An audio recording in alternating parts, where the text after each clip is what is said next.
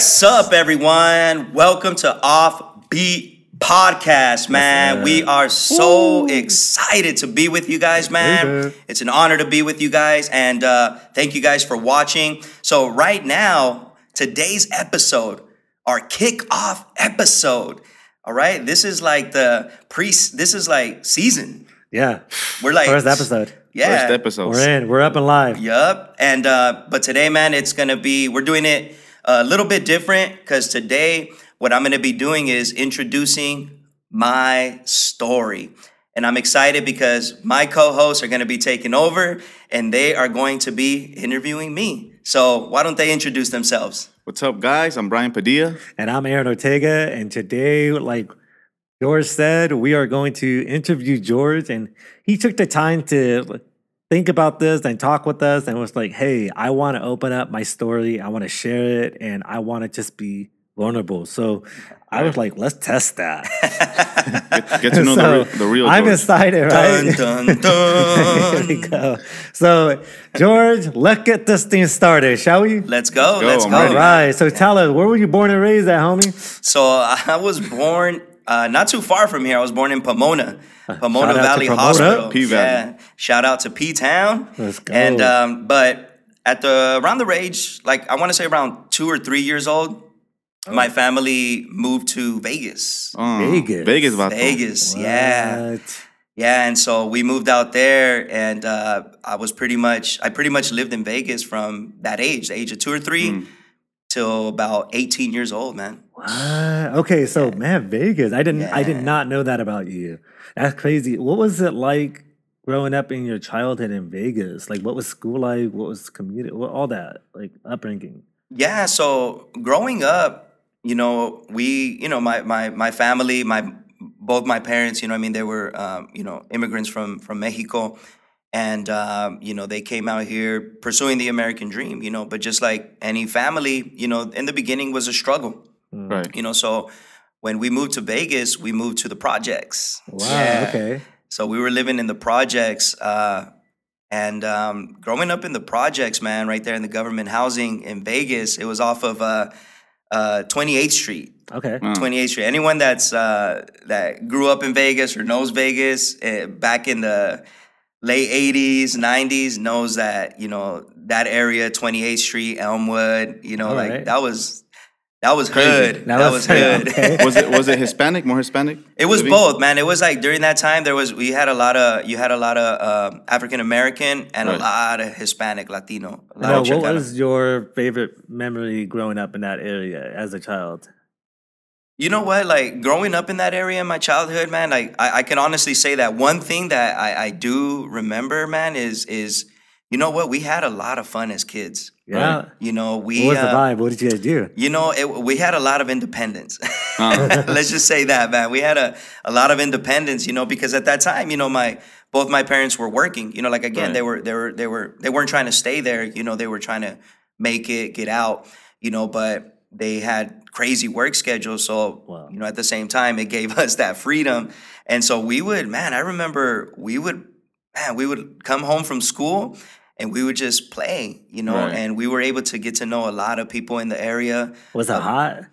Oh. You know what? Growing up there, man, like you don't even think about it. Wow. Now that I go back, I'm like, bruh, like moly, how the heck did I live here, man? Seriously, man. But, I have like a tolerance when it comes to like heat. Right. And I think my tolerance level is like 93 degrees. Perfect. That's perfect weather. I can and I'm like, okay, 94, I want to go back inside. I'm Yeah. done. I'm done, I could take the heat. I was born in Indio, so Oh, you get that. India. You get that. That's like Vegas status right there. Yeah, it's 120, pretty much, dry weather, 120, Oh yeah. Ooh, That's how Vegas was. Right. Really? Yeah. And so do you guys play outside or like Yeah, are you guys inside or what was it? Yeah, no, we would play outside. We would play outside, and then right there in the projects, like in the middle, there was always they had a basketball court, and they had little things where like the kids from the neighborhood can play, and that's usually where we would spend our time. And we would. Did you guys have like do you have any siblings or anything? Yeah, so it was growing up. It was me and my brother.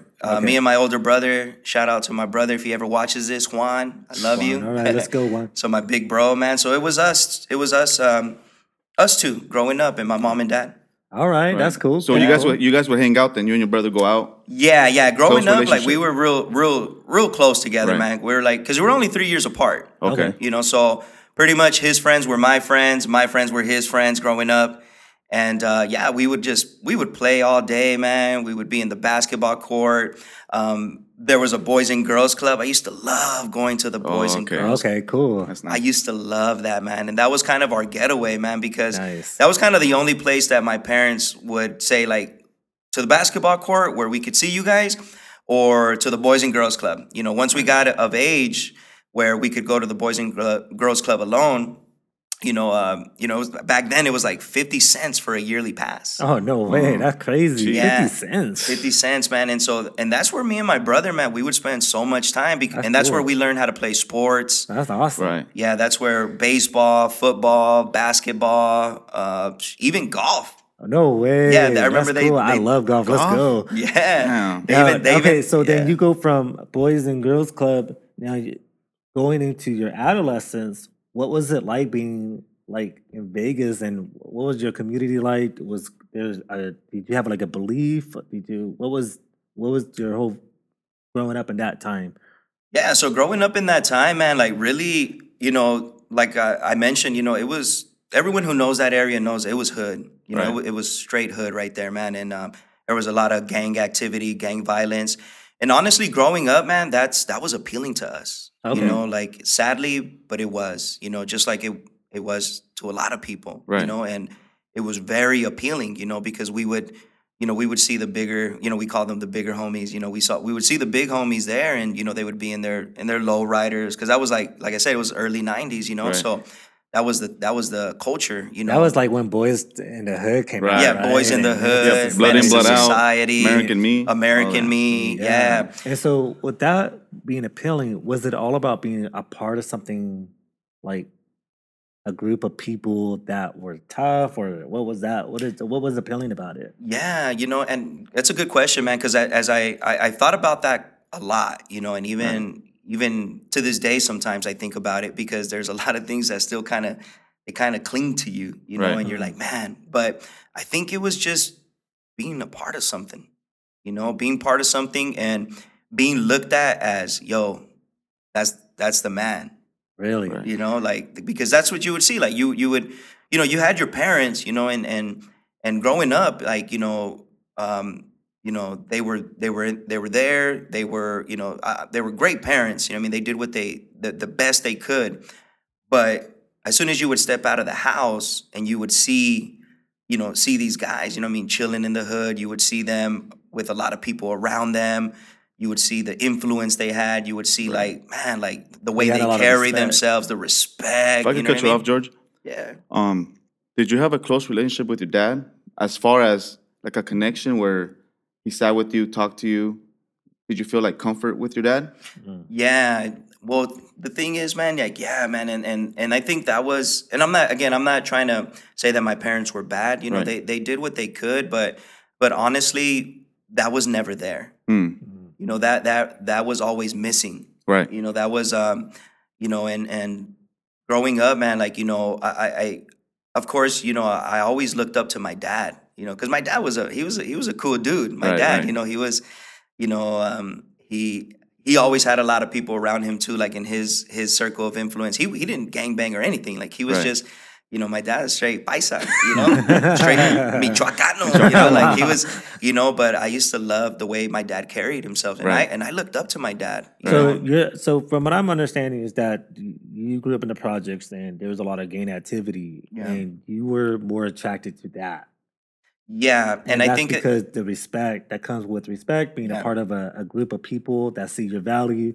But like most games, you have to prove yourself, right? Right. right, And you have to make a name for yourself. right. And so that's where like you get a nickname. That's where they start noticing. That's what you're known for. And Yeah. it kind of like starts putting your identity, right? Yeah. Right.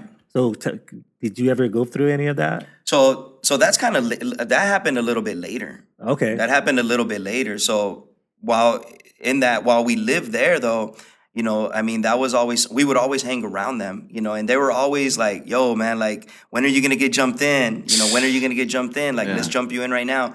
And a few times, man, they would just like, we would be hanging out, and then like some of the older kids, like they were like 2-3 years Right. older, they would they would just like randomly like, yo, let's jump this fool in, you know what I mean? And we'd be like, whoa, whoa, and then and they would just bomb rush us, and they would just like start, they would just start beating us up, you know what I mean? But Getting you ready. They were getting you ready. yeah, but they would never like officially initiate us, Right. and but we always felt like, yo, they want us. You know what I mean? Like, yo, Right. we're up and coming, and yeah, and most of I can honestly say that the majority of our circle growing up, they were all being eyed, like, hey, they're the up and coming, we were the up and coming, and most of them, had family members that were gangbanging already. They had uncles or their dads or their parents were already gangbanging. So for us though, we were first generation. So it was just kind of like, man, like there was always that thing in the back of the head, like, is this really what I want to do? Right. Well, I guess when it comes to like that type of age, I'm assuming like what, 13, 14? No, so what happened? No, that didn't. So what happened is that, see, that's why my life story is it's pretty crazy, because see, what happened is that we grew up in that environment, Right. and then at the age of like around 10 or 11, I was like 10 years old. My parents finally, I remember they were so happy because they were finally able to purchase their first house. Oh wow, Oh, okay. man. Yeah, they That's had, great. they had worked hard, they were saving, and then they finally got, they got a taste of the American dream, Right. and they were able to purchase their first house, and they were able to purchase in an area where even at that time, that area was decent. It was very nice. It was nice. It was more, So it's pretty far from the projects, right? it wasn't that far, but it was in was a close enough. much better area. Right. Okay. It was in a much better area, and so when we moved to this area, it honestly, it really was kind of like a culture shock. Right. Okay. It really was, because, we still had the way we dressed, the way we carried ourselves was still hood, Yeah. Right. and not that we were like ghetto or anything, you know what I mean? Like, because that was one thing that our parents always, they always try to teach us that, carry yourself with respect, keep yourself, clean, Right. they would always teach us that. So Would you say that would be like the greatest value you learned from your parents? oh yeah, man. Yeah, they were greatest value I've learned from them, man, was like hard work. Right. Hard work. Okay. Hard work, dignity. Dignity. Dignity, yeah. Because even though I always tell people this story, man, I was like, man, you know what? I can honestly say we had the cleanest apartment in the projects. Really? My mom and dad, well, mostly my mom, but my mom was huge on keeping our apartment clean, and she always taught us that value that it doesn't matter where you live, Right. but how you live. Mm. And, Like that. we always, that's one thing that I carry to this day, that anything I do, even if it's not mine, Okay. I take care of it. Right. I try to put value into it. Right. I try to take care of it. And hard work, man, they taught me that, man, that, if you work hard, you are able to achieve, your dreams. That's cool. Right. Yeah. Yeah. I mean, But I have a question now. Okay, so this 10-year-old, you get at the new house, right? Yeah. And you're getting exposed to gangs. How, now that you moved away from the projects, it kind of sounds like you didn't get away from the projects and your attraction. How did you end up going in that direction? And were you in gang activity? No, so because we were 10, I was 10 years old, my brother was 13, Oh, young. So, and by that time, a lot of our friends, they still stayed in that area. But when we moved, we did kind of start to shift, and what ended up happening is that I started to meet new people. I started to make new friends In school or- in elementary school. Yeah. Okay. And a lot of these new friends, they weren't gang related. They Right. lived in a nice area, down the street from us. So little by little, like I started to kind of, shy away, from that life, that life that I thought I wanted before, I was like, okay, you know what? Like I can make other friends. I can have other friends, but what's crazy is that you still kind of have this insecurity in the back of your mind. You always, Insecurity of what though? that insecurity of like knowing where you grew up, Okay. like kind of feeling like you're less than, Right. and it's crazy because like years later, it wasn't even during that time, years later, I read an article and this was an article from Vegas actually. That's what was crazy. And the article was basically saying that, how there was a big culture shock in a lot of children that were growing up in projects. And then because what happened in Vegas is that they really adjusted the housing situations.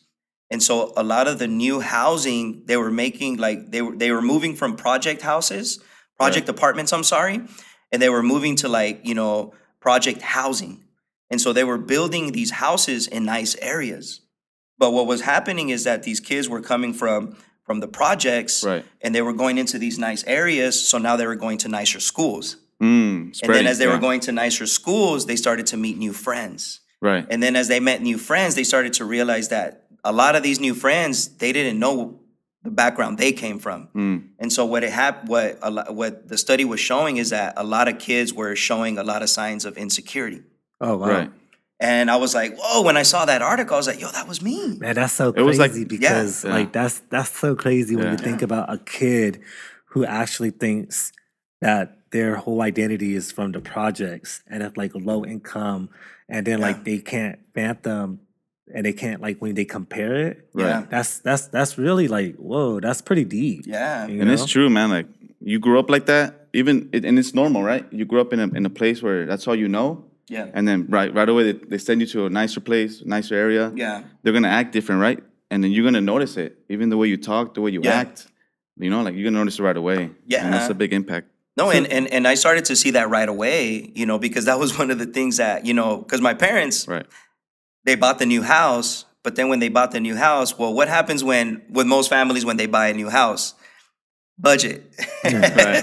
Budget changes, So, and we were never ones to like dress all fancy or anything, but when we started to go to these new schools, we started to see that the kids we were going to school with dressed way different. Wow. And that Wait. was one of the biggest insecurities there because, man, we went back to school because we got the house during summer. Right. And when we went back to school, we still had the same wardrobe. What type of? It wasn't just a regular wardrobe, right? Nothing like gangster or long shirts. Or, No, my parents were super strict you, with that. huh? Yeah, they were like, even though we grew up in that, like we would try to get away with wearing certain things, Right. but my parents were quick to like, nope. You know what I mean? Like you better throw that Yeah. away. Like they used to cut. Did you guys like grow up going to church or? No. Church church? was like, we pretty much grew up Catholic. Okay. I mean, that was what we identified with. Right. We identified as, we were baptized Catholic, my dad. But as far as like regular church attendance or anything, no. My mom grew up as a Christian. She grew up in Christianity, but she has a crazy testimony too, my mom. But my mom walked away, once when she got pregnant with my brother. My brother was she was pregnant with my brother when she was 15, man. Oh wow. Oh, that's young. Oh, she got him young. Yeah. Yeah, young. So she walked away from the faith, man, and so church was never really a priority, but yeah, man, That's crazy. Yeah, Yeah. so we just kind of like, and that's what I identify with so much, man, is that, with insecurity, because I firsthand saw the effects of it, Right. Well, let's talk about that. Yeah. Like this insecurity, and you're starting to see that your clothes are not the same quality or match. So your society, you feel like you're odd man out, right? Yeah. And then you kind of did you ever feel like you were poor, or did you ever feel like you were like not enough, Oh yeah. right? Yeah, not enough, man. I think the biggest thing was like, yeah, man, I don't fit in. Okay, so like all insecurities have like a reaction, right? Right. What was your reaction? Was it anger? Was it I like shutting down? What was that? Yeah, so one thing that kind of and just to kind of tie that question in, man, is that, it really did go back to kind of what Brian was asking right now about my relationship with my dad. Right. Because growing up, I really wanted to fit in with my dad, but my dad, I always felt that rejection from him. Oh, wow. And I know that maybe it wasn't done on purpose, but I always felt like he didn't really want us around him.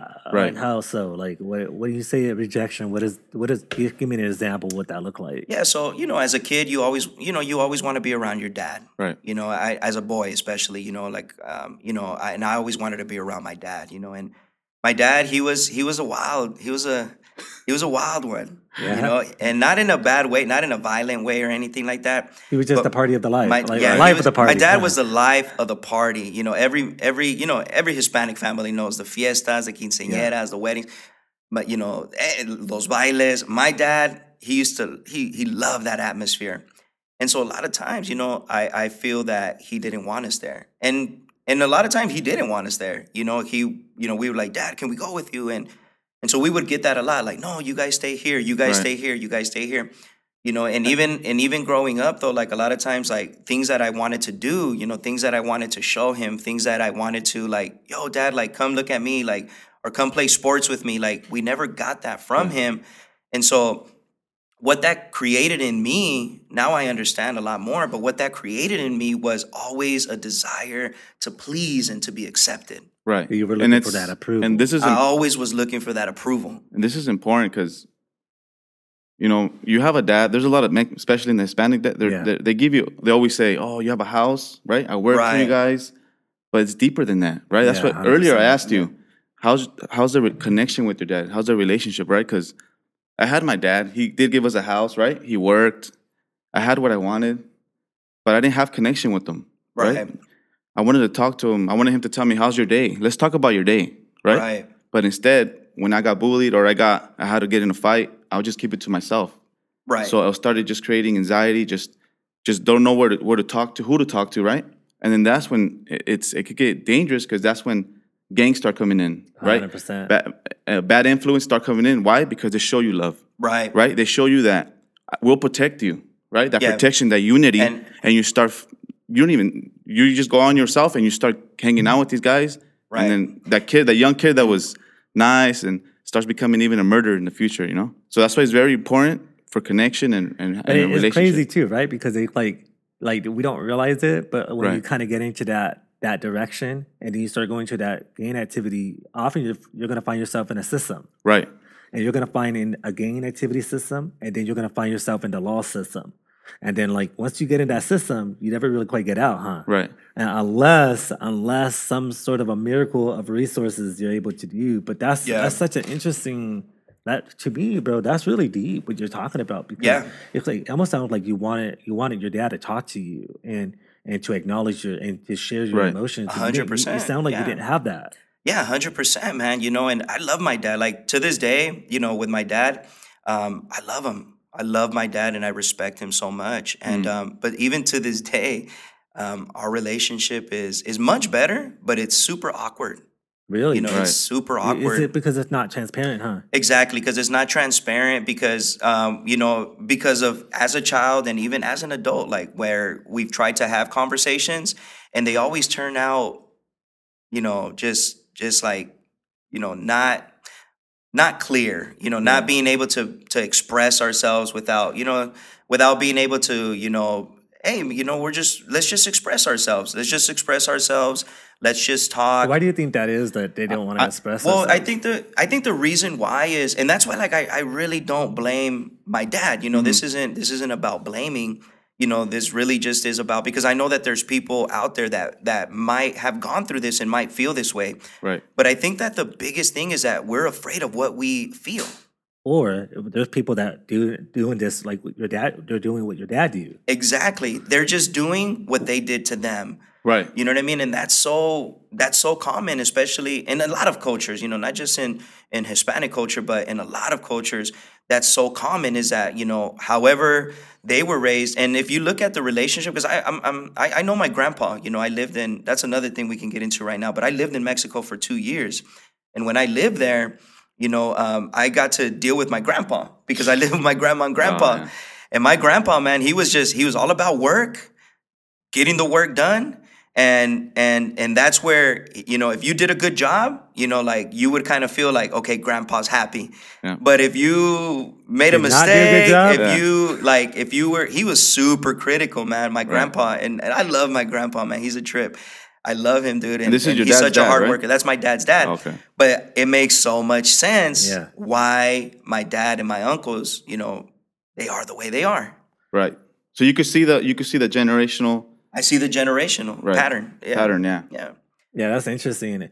So this has to come, all this insecurity, all these feelings that we're talking about. I mean, it's real.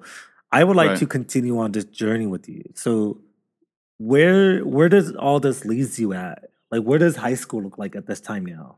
No, well, see, there's a lot in between, man. Oh, really? There is a lot in between. That's why my story is an offbeat story, man. Okay, all right. It really is, man, because nothing in my life happened normal. Okay. When you look at someone that you could say, hey, that's normal. Elementary, junior high, high school, graduate, you get confused in college. Okay, big deal. You experience, blah, blah, blah. That's typical what somebody would say, yeah, that's a normal life.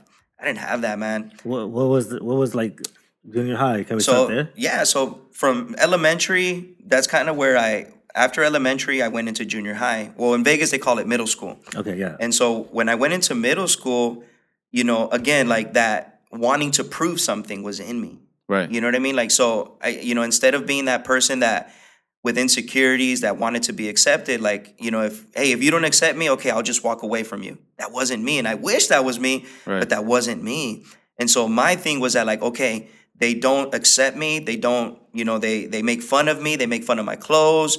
You know what I mean? Like, well, it is what it is. But you know what? Like, I'm going to do whatever I can to fit in. And that's where my identity crisis started to come in. All right. Because then I struggled a lot with identity crisis. I've gone through big phases, man, in my life. So now I'm here, like, I was right here, trying to be a gangster, most of my elementary. Then boom, I come to a new neighborhood, new school. And now all of a sudden, man, it's like, pretty boy vibes and skater vibes, rollerblader vibes. You know what I mean? You know what I mean? Just a cool kid, So now, like, I'm like, you know what? Like, I got to change my wardrobe, So summer, we convinced our parents to kind of help us out. We raised up a little bit of money too. You know what I mean? Like we were mowing lawns at that time, doing different things, man. However we had to get money. This is middle school, right? Okay. Once we were going into middle school. Okay. So we did. We were able to, my brother too, I think he was in high school already. He was going into high school. All right. We got to change our wardrobes a little bit. And now we're like, okay, we fit in. Little polo, little Nike Air Force Ones on. Yeah, like, well, I don't even know. Like, at that time, it was just like, man, I don't even remember, like, what the style was. Like, big shirts, big pants? Not really. No, not big pants. FUBU on? Well, yeah, FUBU was, FUBU was a big deal. I remember somebody taking their life over FUBU because it was a fake. Yeah. Mecca, Mecca, all that. What about the lugs? Jinko jeans. What about the lugs? You guys met the lugs? Lugs were starting to come in a little bit. That was more like a mid-90s, late 90s on lugs. Right. Yeah. So, so we started to blend in. We started to fit in. We started to look like the kids that belonged in that neighborhood. Right. And, we started to make new friends, new spheres, you know what I mean? And, but you know what? Like, there was always something inside that always just kind of made you still feel like, you know what? You have the clothes, you have this, but you're still this guy. You haven't arrived to that identity. Yeah, because you would go to these kids' houses sometimes and you would see, man, they had these big old houses, or, you would see how their parents were there, how their parents would treat them. Right. And you always have that in the back of your head where, like, man, you know what? Like, and so the biggest turn for me during middle school, man, was, and I really, I'm going to share this, man, because it's something that I really believe that it was a start for me to just kind of little by little spiral down. Okay. And, what happened, man, is that we were, I was in 6th grade. Right. I was 11 years old at that time. And, an incident had happened. I'm not going to get into too much details, but an incident had happened because at that time we would take the school bus, and it was me and 2 or 3 other friends. and there were girls involved too. And we were honestly we were innocently just doing what boys and girls do. Okay. Right.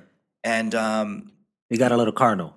it got man, it got but it never crossed the line. Right. It never went into a place where.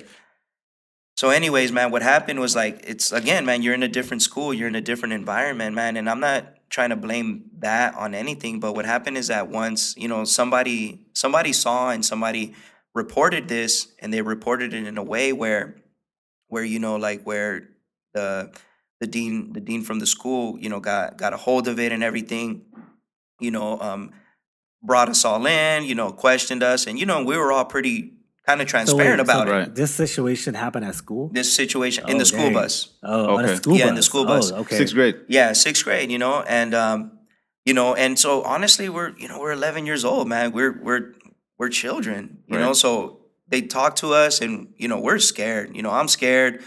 They end up suspending us. And What did your mom and dad say?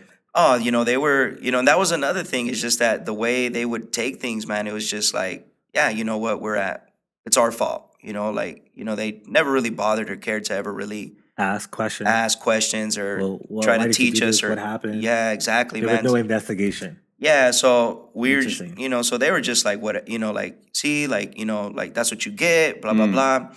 And I'm just like, man, so we have a teacher conference or a dean conference, Right. and I didn't expect what was going to happen, man. So I show up to school, and when I show up to school, I see a cop car. What? Mm. And I'm like, I didn't really think much of it, but then I start to get nervous, more and more nervous. Right. And then that's when we're meeting with the dean, and then as the dean, is saying, this, we talk to the parents, the parents want to, they want to press charges, like, because of the situation. And my mom is like, what, like, what do you mean? And in that moment, the cops come in, and the cops, you know what I mean, like, they didn't treat me like a child, they treated me like a criminal. So they got you. At a young So age. at 11 years old, man, they handcuffed me at school, Oh, dang. and and they took me in, and that was Okay, the first time I went pause, to. Whoa, pause. whoa. Yo, you're just skipping emotions here, bro. Man. Okay, so hold up. So Because I'm telling you, man, my story is complex, bro. So they part two. So they cuffed you. What were you feeling, bro?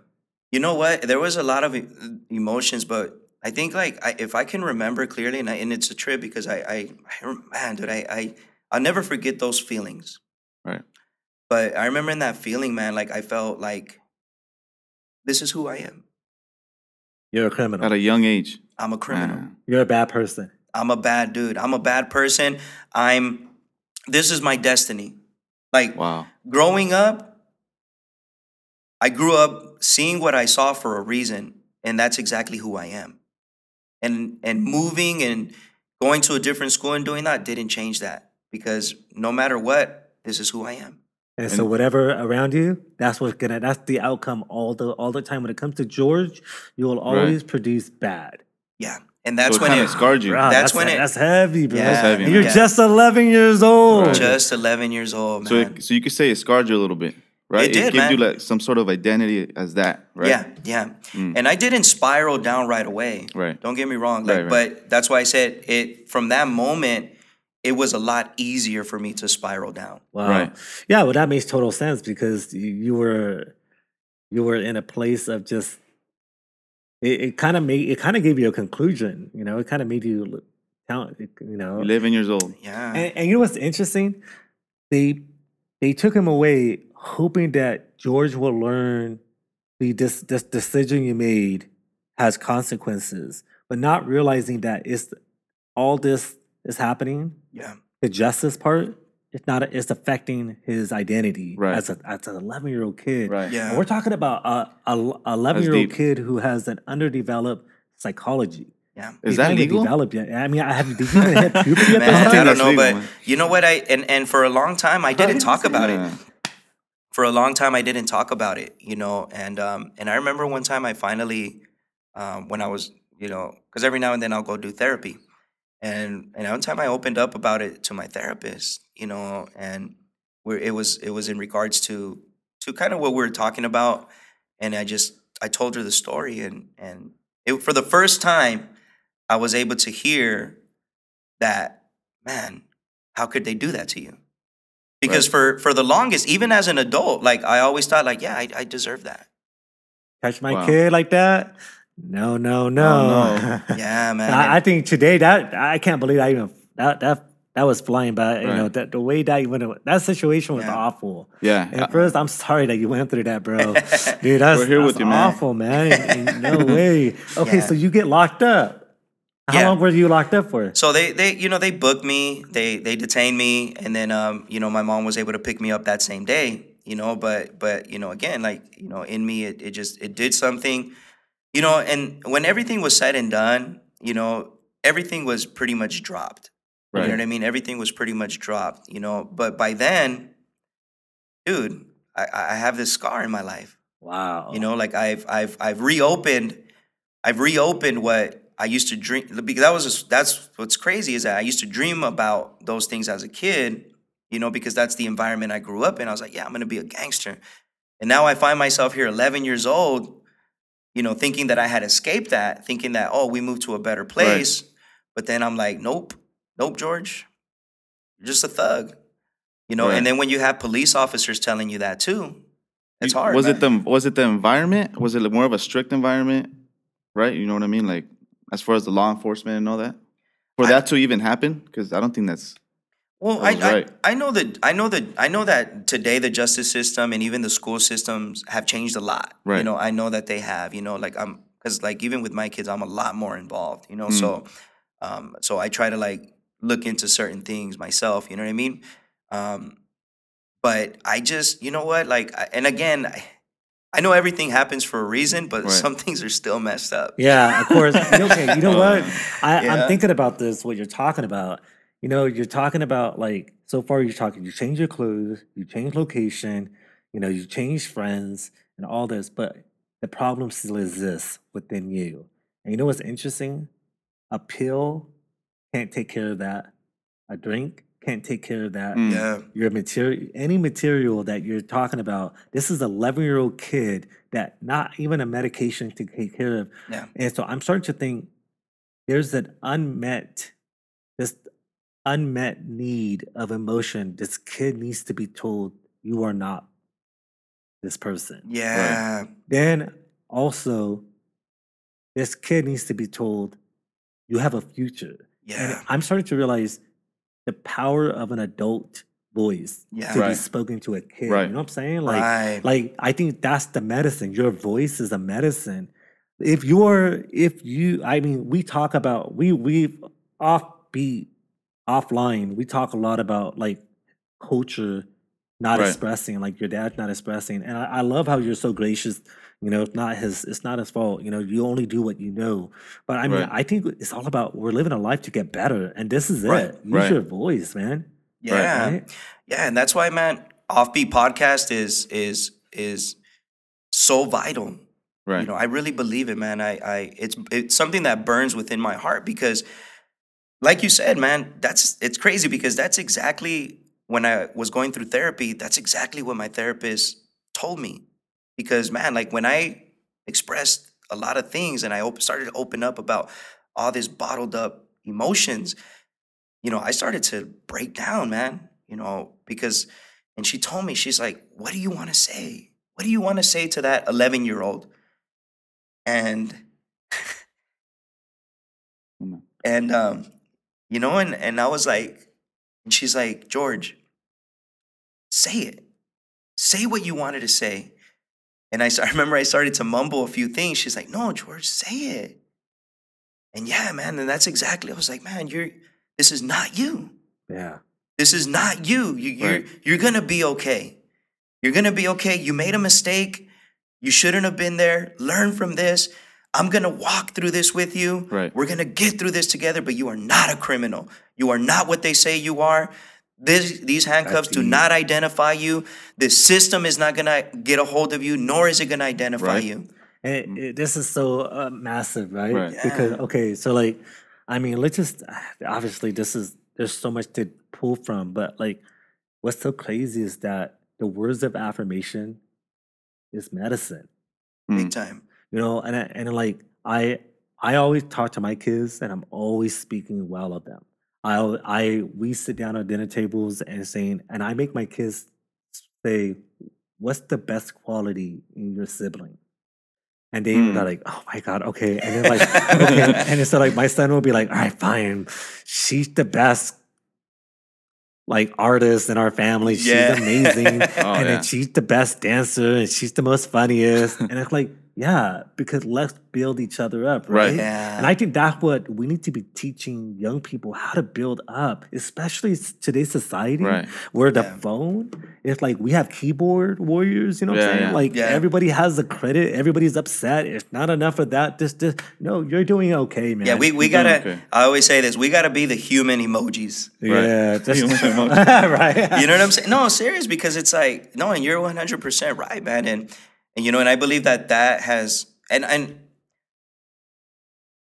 you know, and I'm grateful.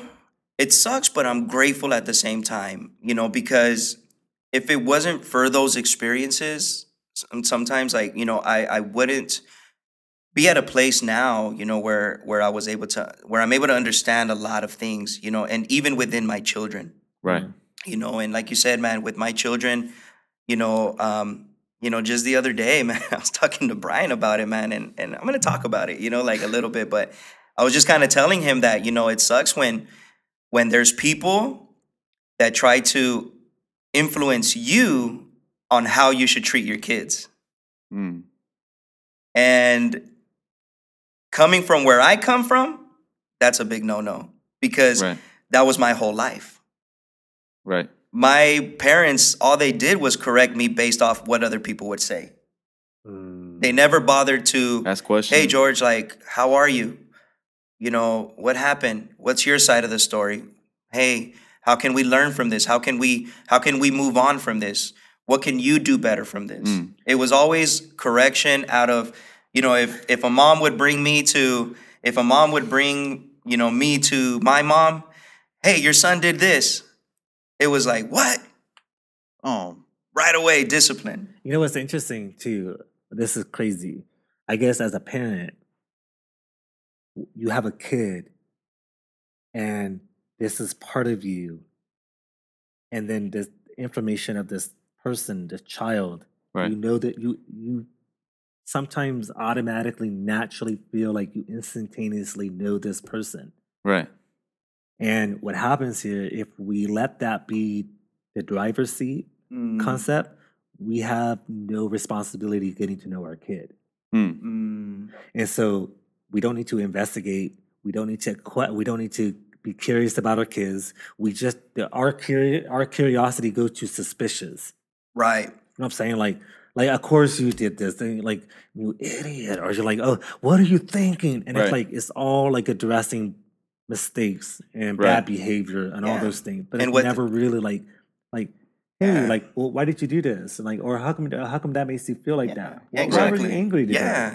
And what that does is that like in my experience, what that did to me was that it left me with no confidence. Oh, Hunter. So well, be a man. Yeah. Be a man. So where did confidence. So my confidence was always in what others thought about me. That's gnarly. Yeah. You know? So can we go into another gear? Yeah. Because I feel like this right here. I'm curious about. You mentioned earlier about how you felt like it led you to spiraling out. Yeah. So tell me about that, or tell us. You know. Yeah, definitely. Yeah. So when all that happened, when all that was said and done, everything was dropped. Everything was good. I went on. I couldn't go back to that school. Okay. So that was another big mark.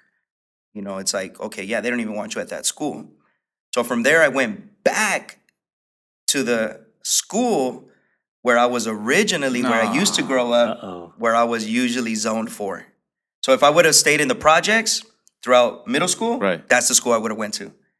So because we had a family member that still lived around there, so what happened was that my mom had to use their address, and then they're like, well, this is the closest school to you. You know what I mean? Like, we can't drive you far. You know what I mean? Like, we both work. You know, this is the best we can do. So I was like, whatever, you know what I mean? And so little by little, I started to get reintroduced back to my friends. But I didn't spiral right away. But what ended up happening is that old identity, little by little, started to kind of creep back. It started to kind of creep back where, you know, I was eager to fight, you know, where I was back to where, like, fighting wasn't a thing. You know what I mean? It's like, yeah, you know, fights in school, being the class clown, you know what I mean? Getting in trouble with the teachers, getting suspended.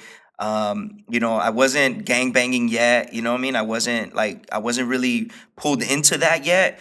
But little by naturally coming back. I think the only thing that really held me back, and that's when I went through my soccer player phase. Yeah, I was through my soccer player phase, man. And you know, I played soccer, and I joined a league, and honestly, that really helped me because a lot of the after school things was like, yo, after school you got to go to soccer practice. Kept you busy, and it kept me busy, and I wanted to do it, you know. So it wasn't a big deal to me. So that kept me away from because a lot of my friends during that time, like after school, they were running amok. Yeah. You know, like they were up to no good.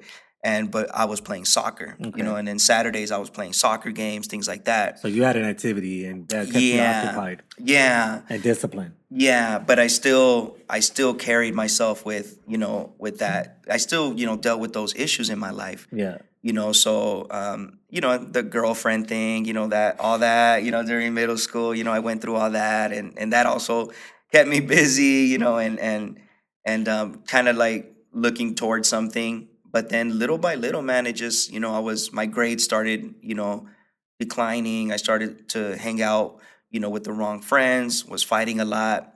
So that's when my parents were like, look, man, we don't know what to do with you. So if you keep it up, you know, like, you're going to go to Mexico, you know, like, you're going to go to Mexico. And we would always. So you're still in middle school at this point?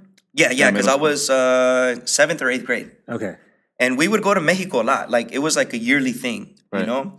And so I love Mexico. Yeah. That was one of my probably top favorite things as a child. You know, as far as outside of the hood. Loved going to Mexico. I immersed myself in the culture. Right. Like, to this day, like, man, I love my culture. Did you feel a sense of, like, freedom when you were in Mexico? A sense of, you forgot who you were? Yeah. Like, I could, like, you know, you know, the kids there, was a different vibe. You had freedom. Well, and it almost sounds like going to Mexico, like, it was more like a disassociation. Yeah. You disassociated yourself from the projects. Yeah. It kind of like, it gave you a fresh start. Right. Yeah. So, yeah, so did you end up going to Mexico? Yeah, so I remember. So that year, like, they kept threatening me. They kept threatening me. And then, you know, like that year, I remember we went, and I was 13 years old at that time. We went to Mexico, and dude, like, I've always loved horses. I was always into that, you know. So, and then ranchero and all that. Yeah, super ranchero. You know, like, I was all into that, bro. The cowboy hat, the boots. You know what I mean? Like. Working in the field was no thing for me.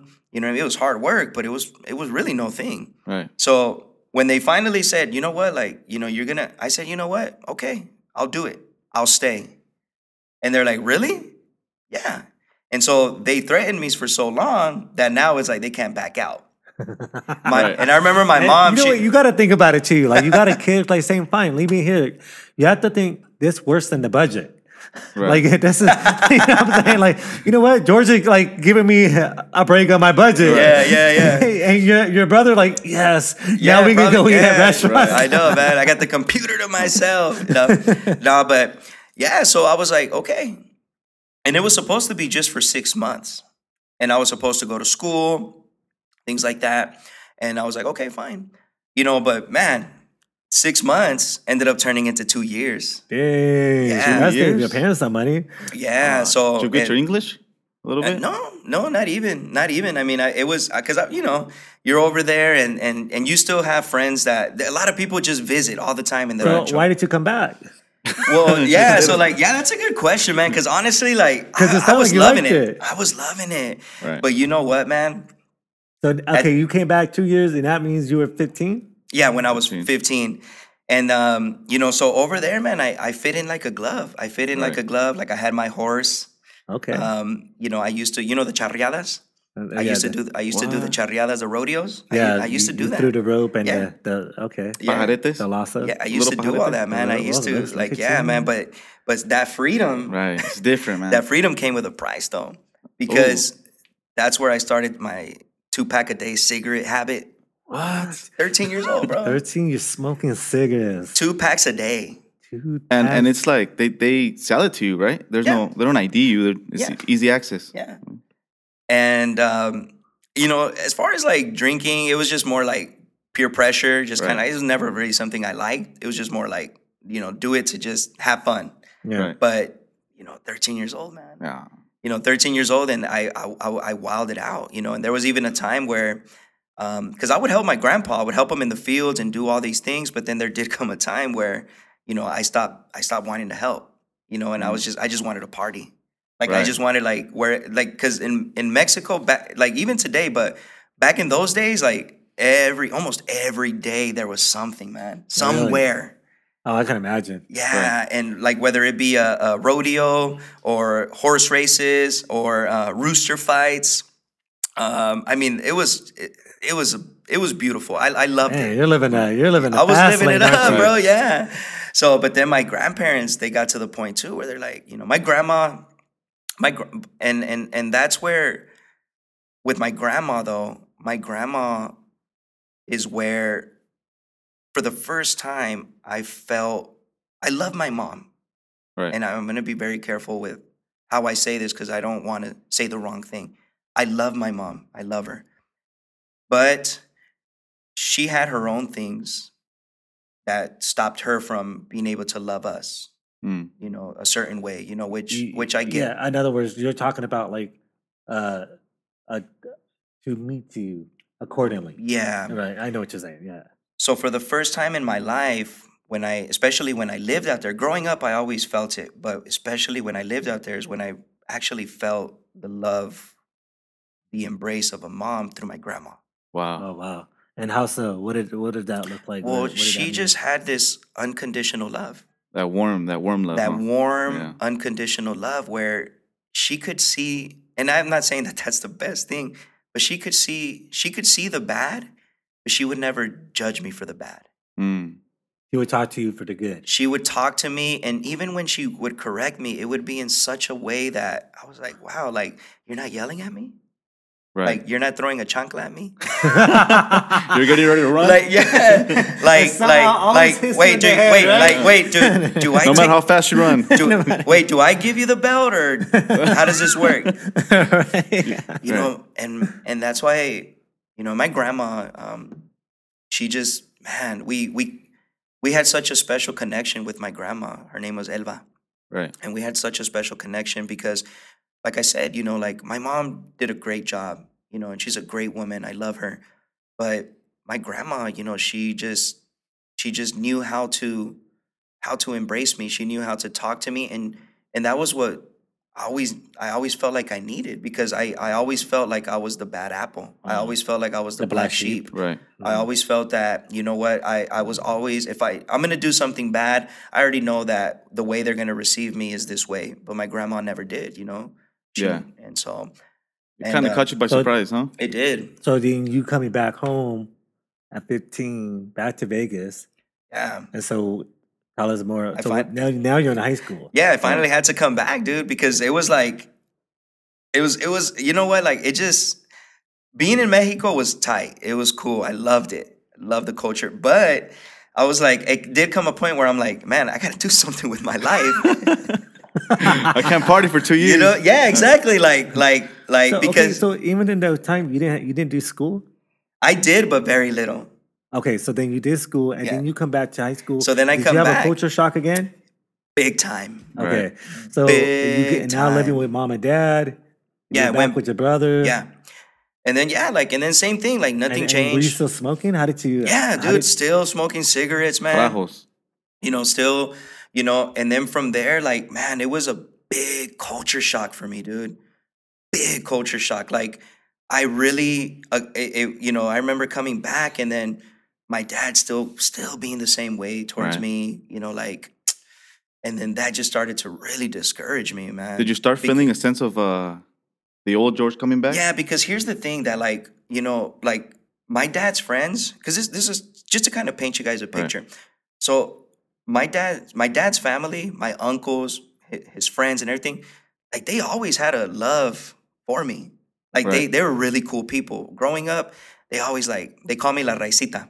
Raicita. And they're like, Orale Raicita, you know, and they would, when we created a real good bond. But my dad he was always kind of like that guy that like, he was just like, for me, like when it came to him, it wasn't like that. But when it came to me, like he was just that party pooper. Right. Like he was just like, what are you doing? You know, like for anything, like he would just judge me and just so overly critical of me and everything. And so when I first came back from Mexico, the only people I could truly identify with were my uncles and were my friends from El Rancho. Okay. And so I tried to go back into that circle, but my dad, like, he's just overly, like, critical, over judgmental, where I'm like, dude, I don't even want to be around here anymore. Right. So then I get registered back in high school. And when I get registered back in high school, I go to Las Vegas High. I go in, I get held back because I didn't go to school in Mexico. So I go back to 9th grade. I should be in 10th grade, but I go back to 9th grade. So I'm like, whatever, you know. So you didn't go to school in Mexico? I did and I didn't. But yeah. Yeah. And then I didn't bring back any transcripts, like proof that I was. Like, you know, like that was because they don't even have transcripts over there, bro. Like, you know. So I came back, man, and bro, like I started to find a lot of the friends that went to my first middle school. Right. And a lot of friends from 5th grade, from the new elementary school when we had moved, I started to see them. And they were so different. So different. Like they were in their own world. They had their own, you know, they had their own cliques. Right. You know, some of them were potheads. Some of them were like skaters. You know, the girls, they were all with the popular ones. And bro, like I felt like just this paisita.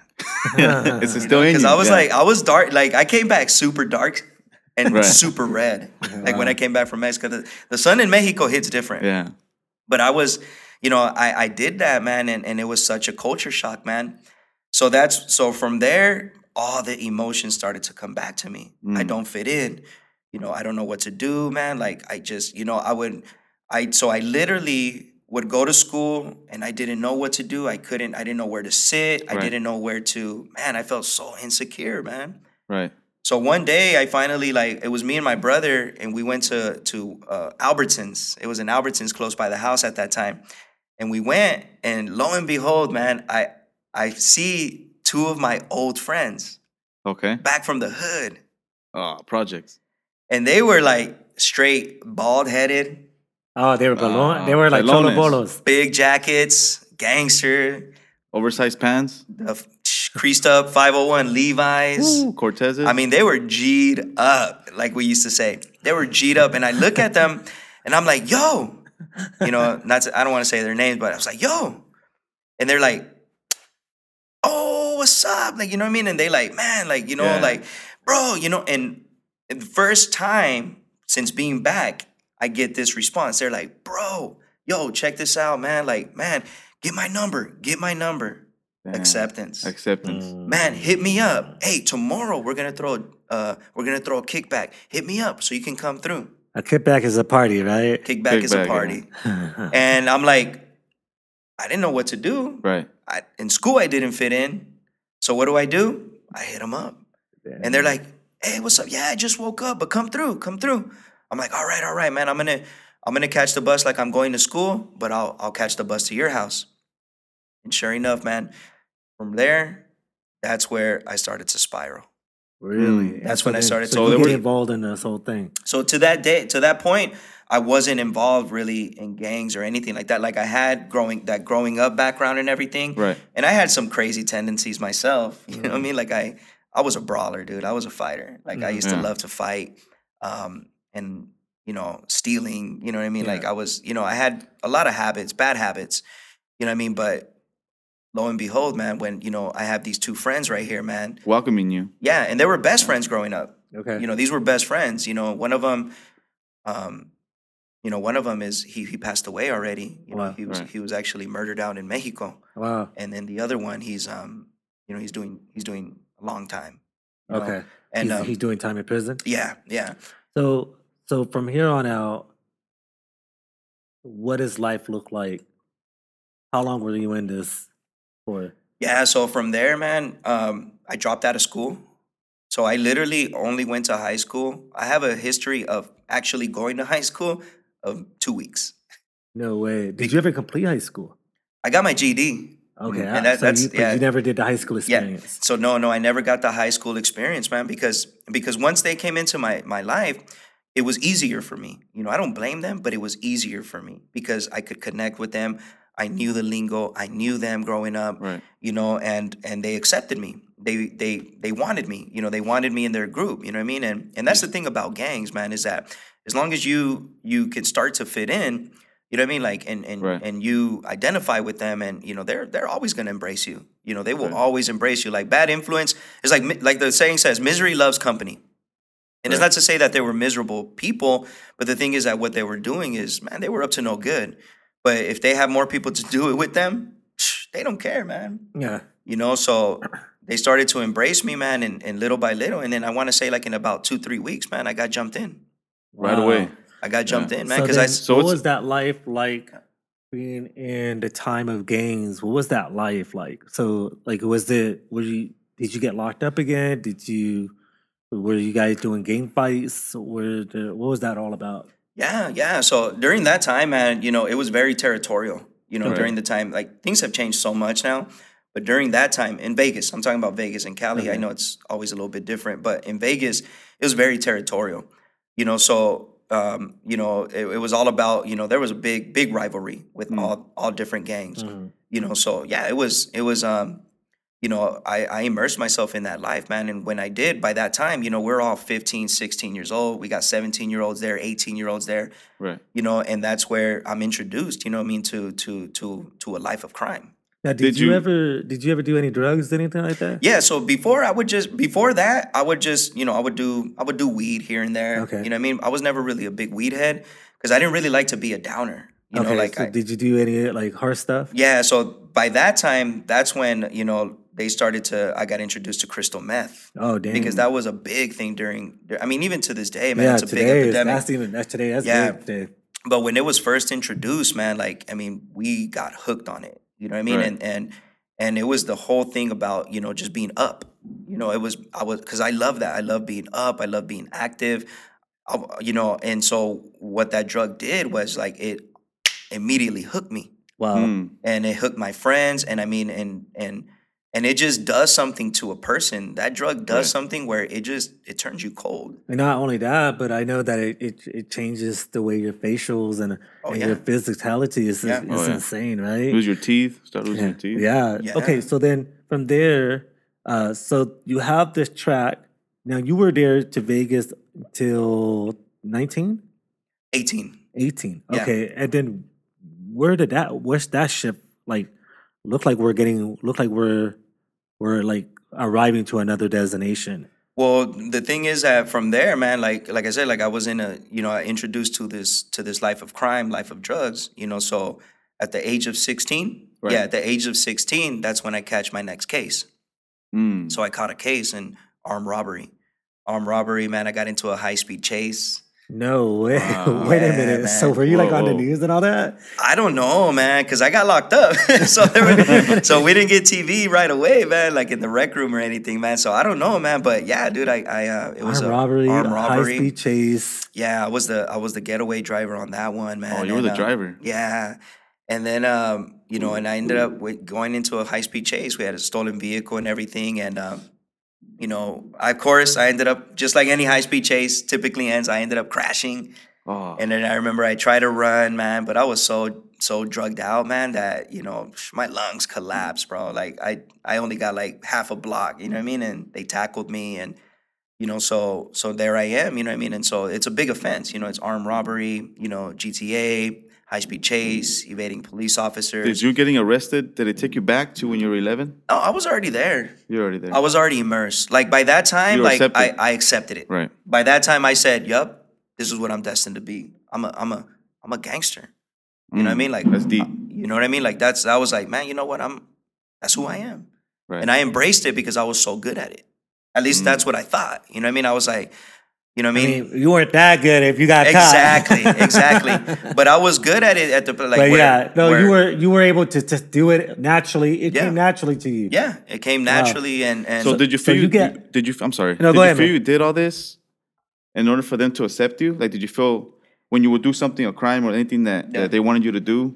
Did you do it like I'm down, they'll like me more, like get more respect? Yeah, in the beginning. In the beginning, it really was. Like, in the beginning, because I think that's like any recruit, just like any recruit. Right. Like, you got to prove yourself, rank up. Exactly. So in the beginning, like, and they would always be like, man, you don't even put in work, blah, blah, blah. Like, like, shut up. You know what I mean? Like, so, and that would fuel me though. Yeah. That would fuel me. And I'd be like, all right.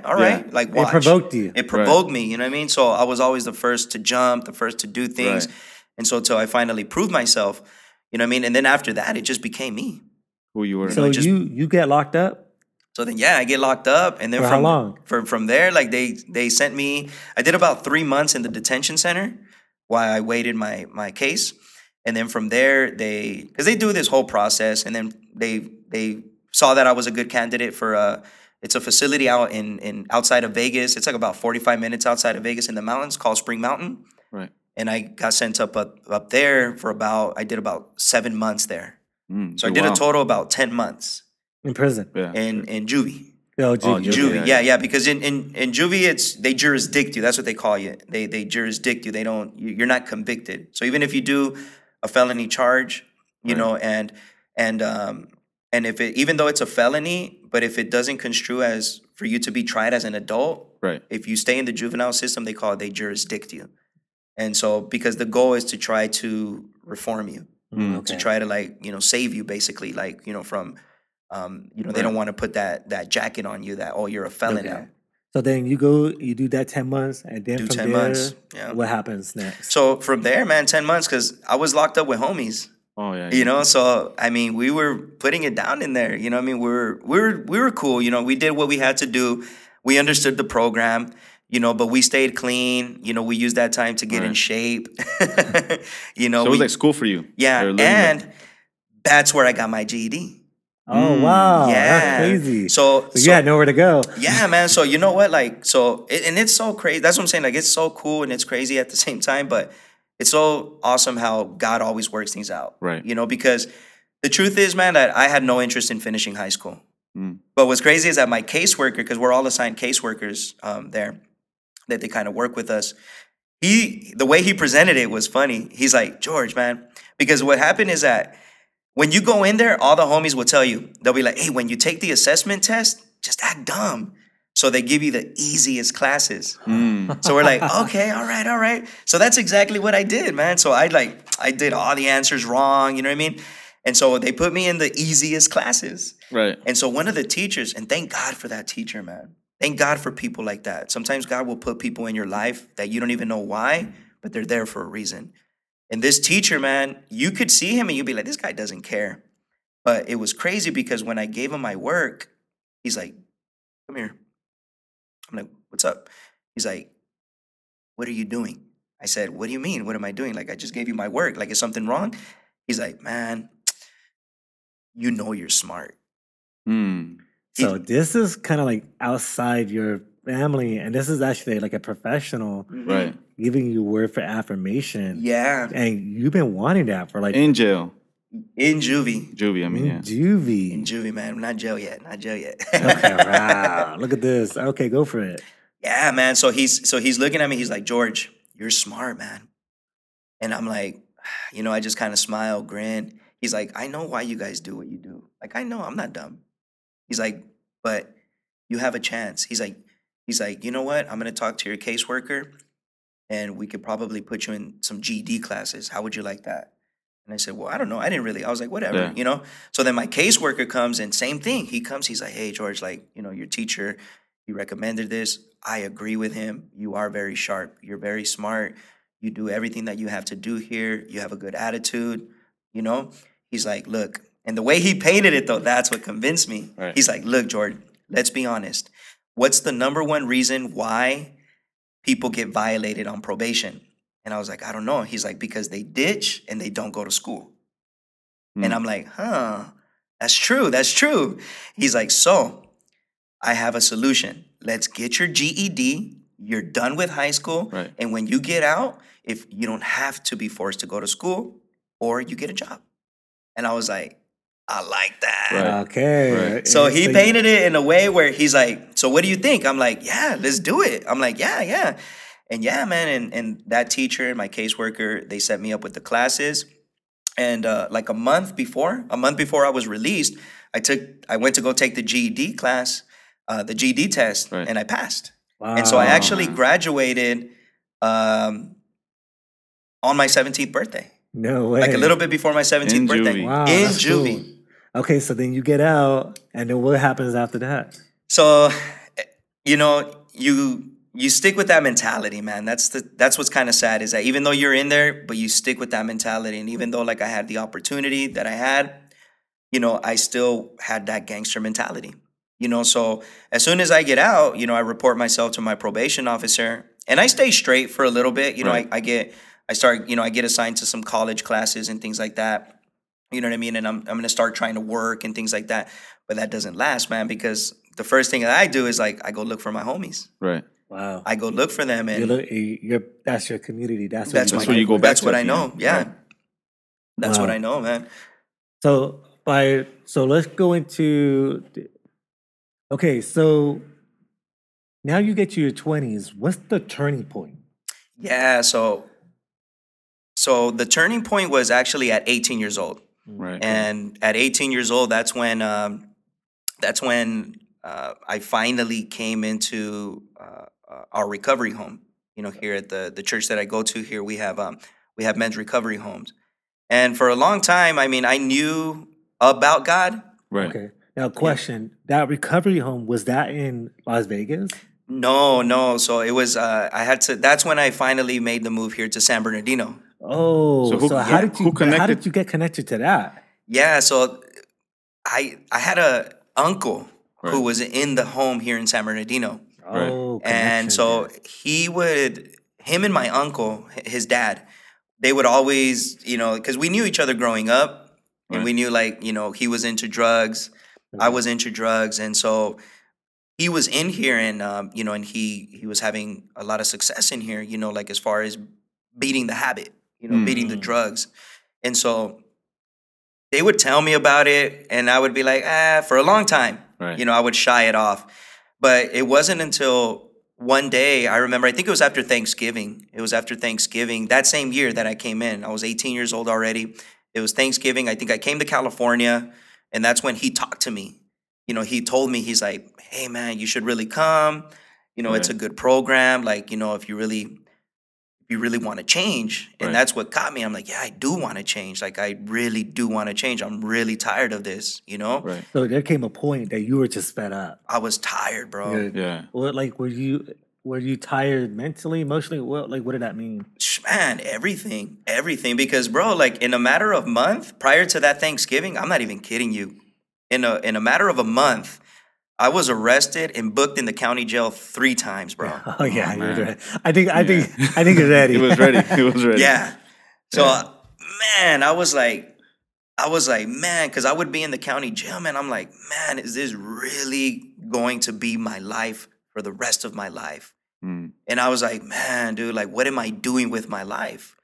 And I remember, you know, him telling me, like, you know, if you really want to change. And I was like, yes, I do, man. I want to change. Right. But I remember telling him, I'm like, look, Vic, I'm like, what I'm gonna do, man, is I'm gonna go back home, and I think I can stop doing this. I think I can, man. I'm gonna just start, and I'm gonna change. Right.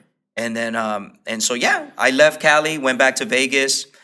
The next day, I was like, you know what? I'm not gonna touch any drugs. I'm not gonna do anything. I'm just gonna chill at the house. I'm gonna chill. Right. And that lasted for a few hours. Oh wait, what? Yeah, man. Because I started to like have those withdrawals, and I started to like, I was coming down. And you didn't have no sense of help, right? Like a leader or anybody that you could go to. At that time, no. For help, right? So you went back basically to your old ways, like a nest, right? Where your ways were. Well, I was already in my ways. Right.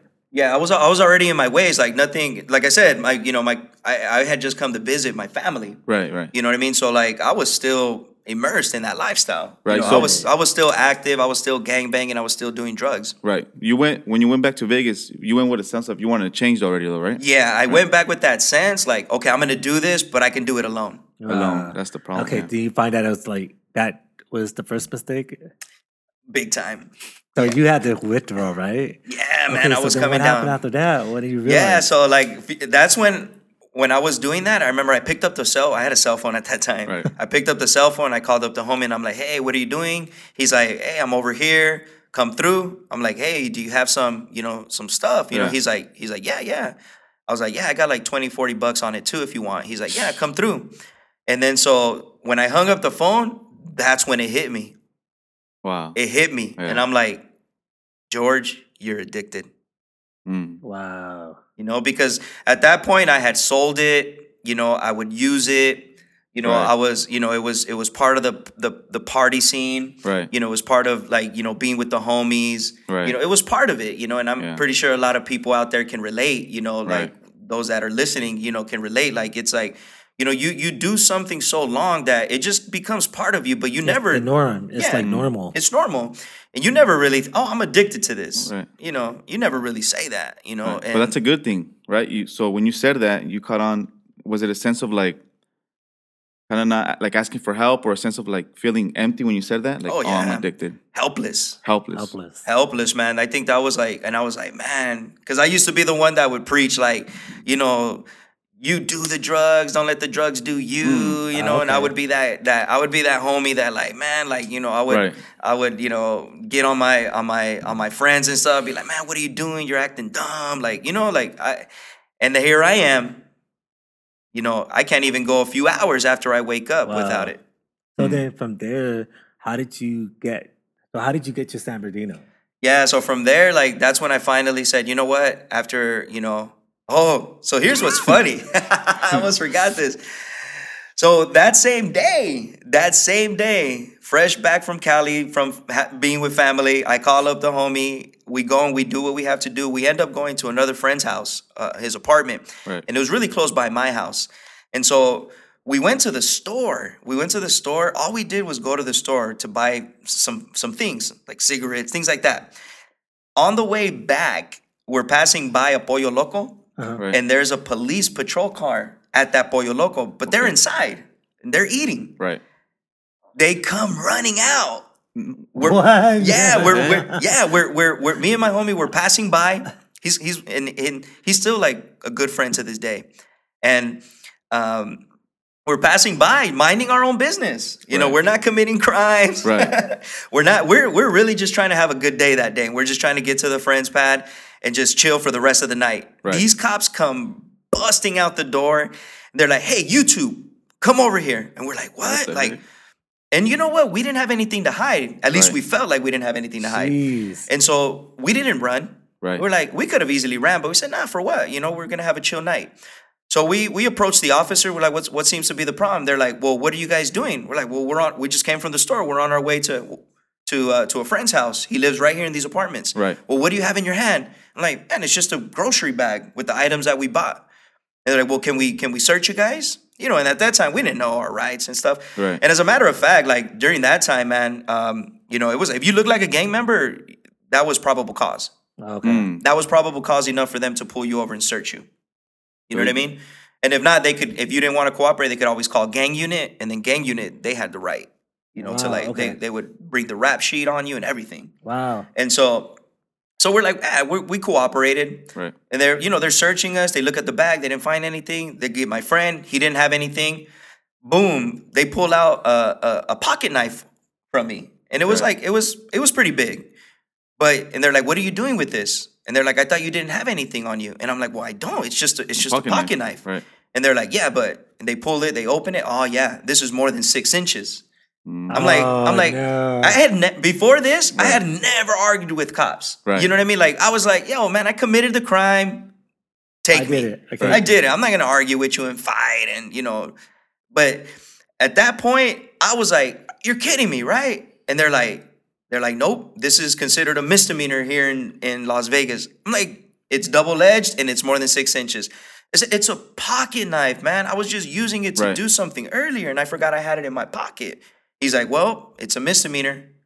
Wow. And then we had some drawings there. Like, I had a piece of paper there with drawings, like with, just drawings of the, like, tagging and the neighborhood and stuff like that.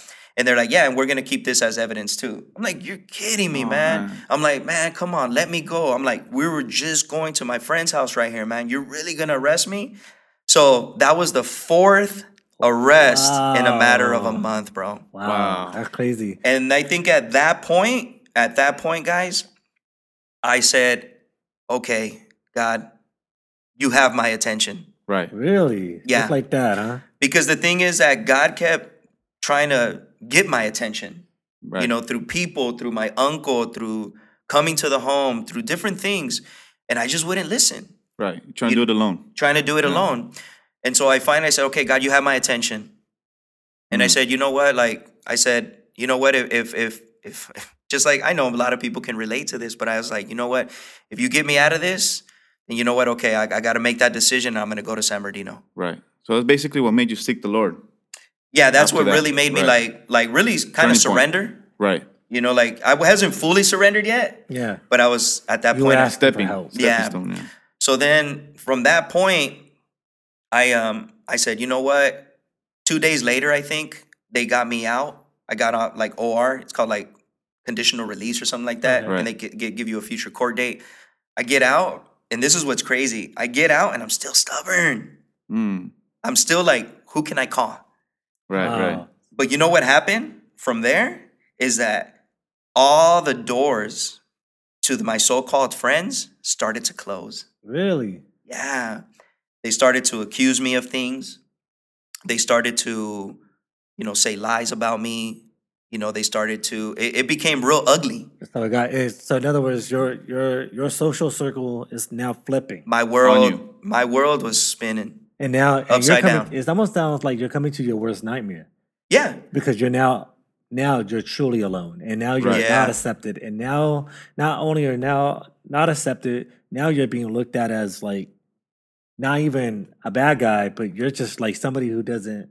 Like an enemy. Yeah, enemy. You're now an enemy. Yeah, an enemy. And in that world, that's one of the worst things that you could be looked at. Right. Oh, yeah, for sure. You know what I mean? Anywhere you go. Yeah.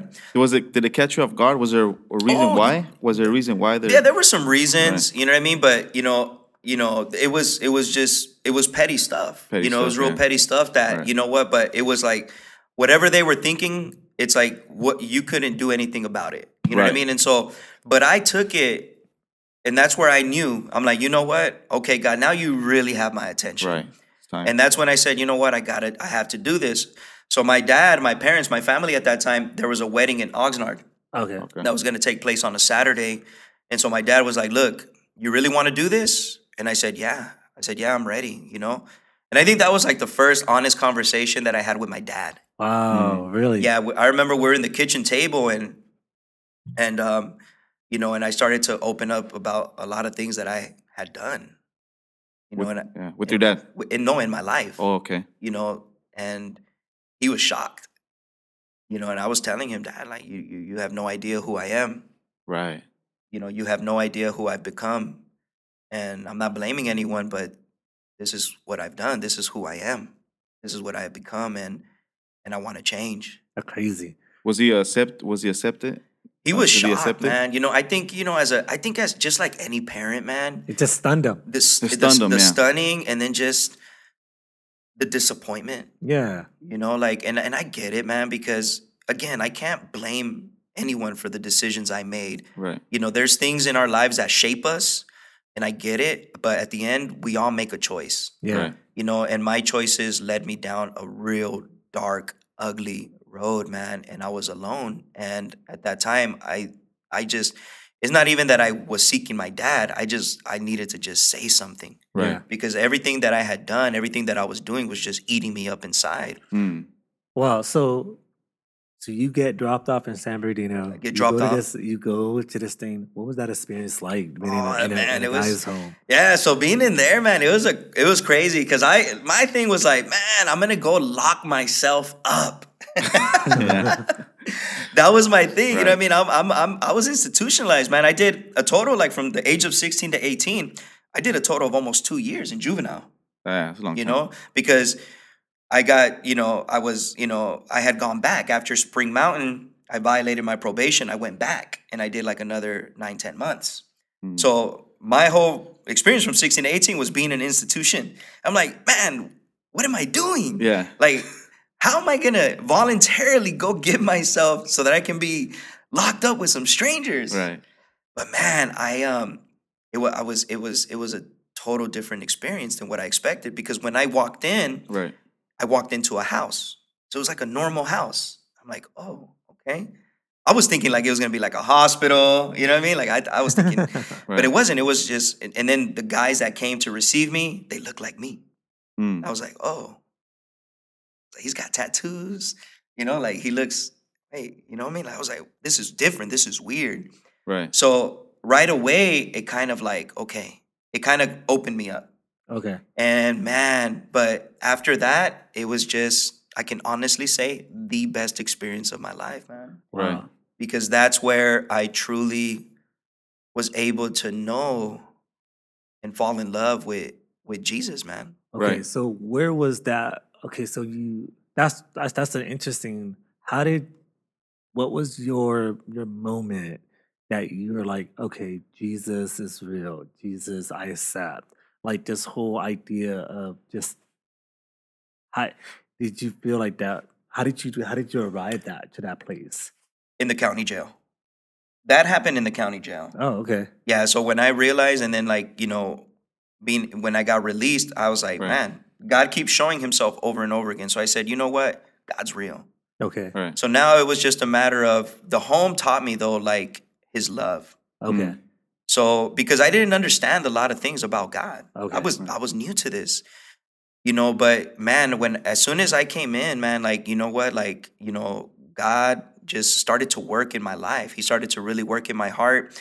And that's when I started to really experience him in a whole different way, where I started to really experience his love, his Right. mercy. Because man, it was like being in there the first like I want to say the first month, Right. it was like a journey where while I was there, God just kept showing me situation after situation how he was always there. Wow. Mm.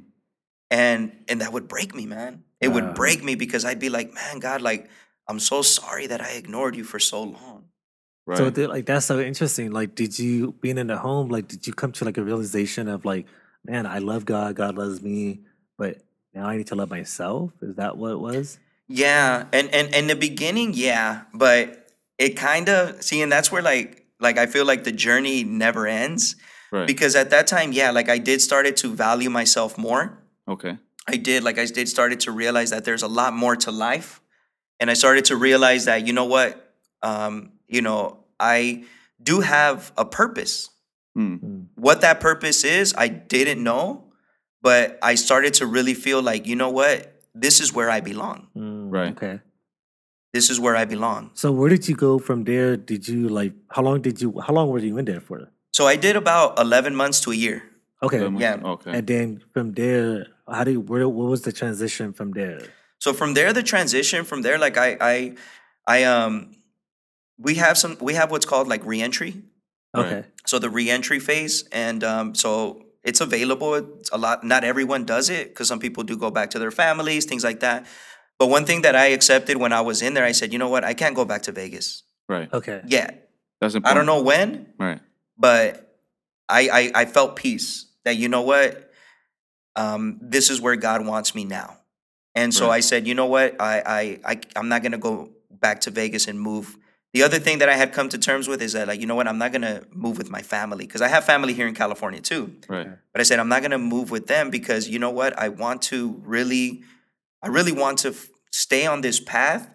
And there was a certain, like, a good fear in me. There was a Mm. good fear in me that, you know what, like, I didn't want to go back. Right. I didn't want to go back to my old ways. So I did everything that I could to protect that. Yeah. Right. And so I went to reentry phase, and then we also have there's a urban training center, Oh, okay. kind of like what you were in, like the what is it the YWAM? yeah. Okay. So it's kind of like that, Okay. you know. And so I went there for 6 months, and then I came back. I lived with different families in the church. Oh, cool. Yeah. So you put yourself in where you wanted to change.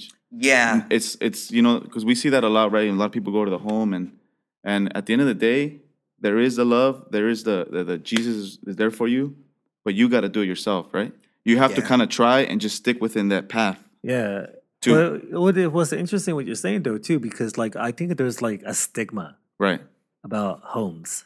Yeah. You know what I mean? Like there's a stigma, but like isn't mental health has a stigma as well? Isn't there some stuff like we're like, oh, okay, we just pop a pill. Oh, Right. okay, well, like, and it's like, and I think there needs to be, in today's society, there needs to be more programs Right. that can provide a personal, intimate curriculum, community Yeah. that will allow there to be a time to have a safe space where we can recover, Right. recollect, and even discover and rediscover. Right. And it Yeah. almost sounds like that's more needed more than ever. Yeah. And then like when you put Jesus in the equation, I think there's so much power in that. Right. So it's like I'm all for that, So moving forward in this aspect, this sounds like an incredible time, but like I'm more interested in the aftermath of your program. What was George looking like after, like, away from all this? Yeah. Who? I don't know what the heck. Yeah, man. So I really, and I still love Jesus. Yeah. But I immersed myself completely. Like 100%. I gave myself over, to everything, to the church, to Right. ministry. Okay. I gave myself to what it looks like to be in ministry. And when you have to do to be in ministry. And right? what you have to do. Like I did everything. Right. So, all right, can I be real? Yeah. We oftentimes when we transition ins and outs and new phases of life, there's a type of behavior and mistakes that we do, right? Yeah. So you came from a place of drugs, getting locked up, criminal, gang violence, and now you're like coming out of the home. What's your new trouble? You know what I'm saying? Like you do trouble different now. Does your trouble look different now? Like does your destruction look different? Because we're all destructive, right? So I think my biggest thing, because there was a time where I really can say like I walked the line. I walked the line. Right. But I think that's what my problem was, that I was so afraid to expose my own mistakes. Oh, so you went from one extreme to another. Exactly. Right. Holy smokes. Different way. Yeah, man. And that's so, and I'm not, and again, it's not in a bad way, like, like that to say, yeah, you walk the line, but the thing is that when you have a mixture of the way you grow up and you kind of mask the problem, and not to say that Jesus wasn't working deep inside of me, Right. but the fact is that now that I was performing, it became a performance walk instead of a relational walk. Right. Because the thing is that all my relationships in my life would give up on me. Because from since I was a child up until when, you know what I mean? And I'm not saying that they abandoned me, but even though some relationships did abandon me, you know what I mean? Like not everyone so much abandoned me, but in a sense they gave up on me because my behavior, and which makes sense, I get it. You know what I mean? Like you can only withstand so much. Right. So I think that I brought that mentality in with God. Okay. I get you. Yeah. Right. Now, with that mentality and like you went from one extreme, did you have any relationship with any, like, I know you're married now, but like what was relationships look like, where were you at in that area? Yeah, man. So, I mean, I can't really say that I was building friendships. because everything was just, based off of church and ministry. Right. It really was just based off of that. Like was it all about like just accomplishing, finish, like, and perform, like the way you said it, performance, but was that for the ego? I think so. I think now as I look back, I can say that a lot of it, yeah, because and there's I think there's different egos. Like right. I believe that there's egos that are that prideful ego, and then there's egos that, hey, you're doing good, like dignity. Yeah, like that. Okay, and I think that that's what it was doing to me, is that I was tasting for the first time in my life. I was tasting, as you can say, like in the church realm and ministry, I was tasting success. Right. You know what I mean? Like God was raising me up. You know what I mean? Like I was over the youth ministry. You know what I mean? We were having, we were little by little, we were tasting success. Right. Within the church. You know what I mean? I was becoming influential. Okay, so then from that point, did you have any like turns? So, like, was there any other challenges that kind of, did you ever find yourself in a dark moment again? No, just not really. But it was just more like, now I was up against my next challenge, which was like, now I was starting to feel kind of lonely. Okay. Right. And what did you do with that loneliness? Just like, what I knew how to do, which was, okay, well, relationship. Right. Okay. And did you meet somebody? Yeah, so I met someone, in the course of doing ministry. And again, and I think that my choice, when I decided to, like, man, you know what, I think it's time for a relationship. I think that I went based off of what is going to make me look good. Oh, wow. Yeah. So you went in for that, for like it was almost like a selfish reason. Right. In a way, like because again, you get created and you buy into that image of what church life and what ministry should look like. Well, right. This is you're unpacking something. You could even get lost in that. Right? And you can. Yeah. You won't notice it, you'll get lost in that. You can get lost. Because he's unpacking something that there's like there's like props. He's like, there's a possibility, and this is big in church culture. Right. And like even in like social media culture, like you create props that are not even real. You know what I'm saying? Like that's like you're creating a setting of life. And like so you purposely include this person and you say that you're in a relationship, but it's not, like, inwardly, it's not real. Right. Yeah. And I don't know if that's for you, but you get what I'm saying? Like, No, there's a lot of that. Was she part of the leader? Like, was she in the leadership? Yeah, so she was involved in ministry, and this person, I want to say this off the back because I'm not going to say any names, just for the sake, but it was something. This person was and is amazing. Okay. Right. And she's actually the mother of my first daughter. Okay. Yeah. And I would never, bash or talk bad. But the reason why I bring this out is because I know that there's someone that is gonna maybe relate to this. Okay. And now, are you still married to her? You got married? No. Or? Yeah, so we ended up getting married. Okay, you got married. We ended up getting married, because kind of going back, I really thought this was the right person that's gonna fit. But did people for me? Did people give their opinions and pressured you in a way where you had added on to that? Yes and no. Idea? Yes and no. I think it was more that, I think it was more what I created for myself. Okay. Because I said, you know what, like, because it was something that was spoken to you. Right. But, I think with good intentions, because it's just like any mom or dad. Right. Any mom or dad is going to say, hey, son, marry the right woman. It's like Proverbs 31, like a lot of people don't know this, but Proverbs 31 was actually written from a mom to a son. Yeah, that's. Did you know that? Like a lot of women say, I'm Proverbs 31 woman. But in reality, that was written for a mom to her son. Right. So, of course, a mom is going to set high expectations. Yeah. Right. So I had high expectations, but I had expectations that were just for ministry. you know, and I looked at this person and I said, yeah, you know what, like, regardless of whatever else I'm feeling, I'm just gonna zone in on this. And there were a lot of signs, man, a lot of signs, a lot of things, and Signs as in how? signs as in like, you Good? know what, like, no, not good like that. You know what, like, you know, George, is this really what you want to do? You know, Right. and because I believe this, I believe that, you know, I don't know everyone's story, and I'm not trying to say that if they ever say this, that's wrong. Right. But sometimes a lot of people will say, like, oh yeah, you know, God told me to marry this person.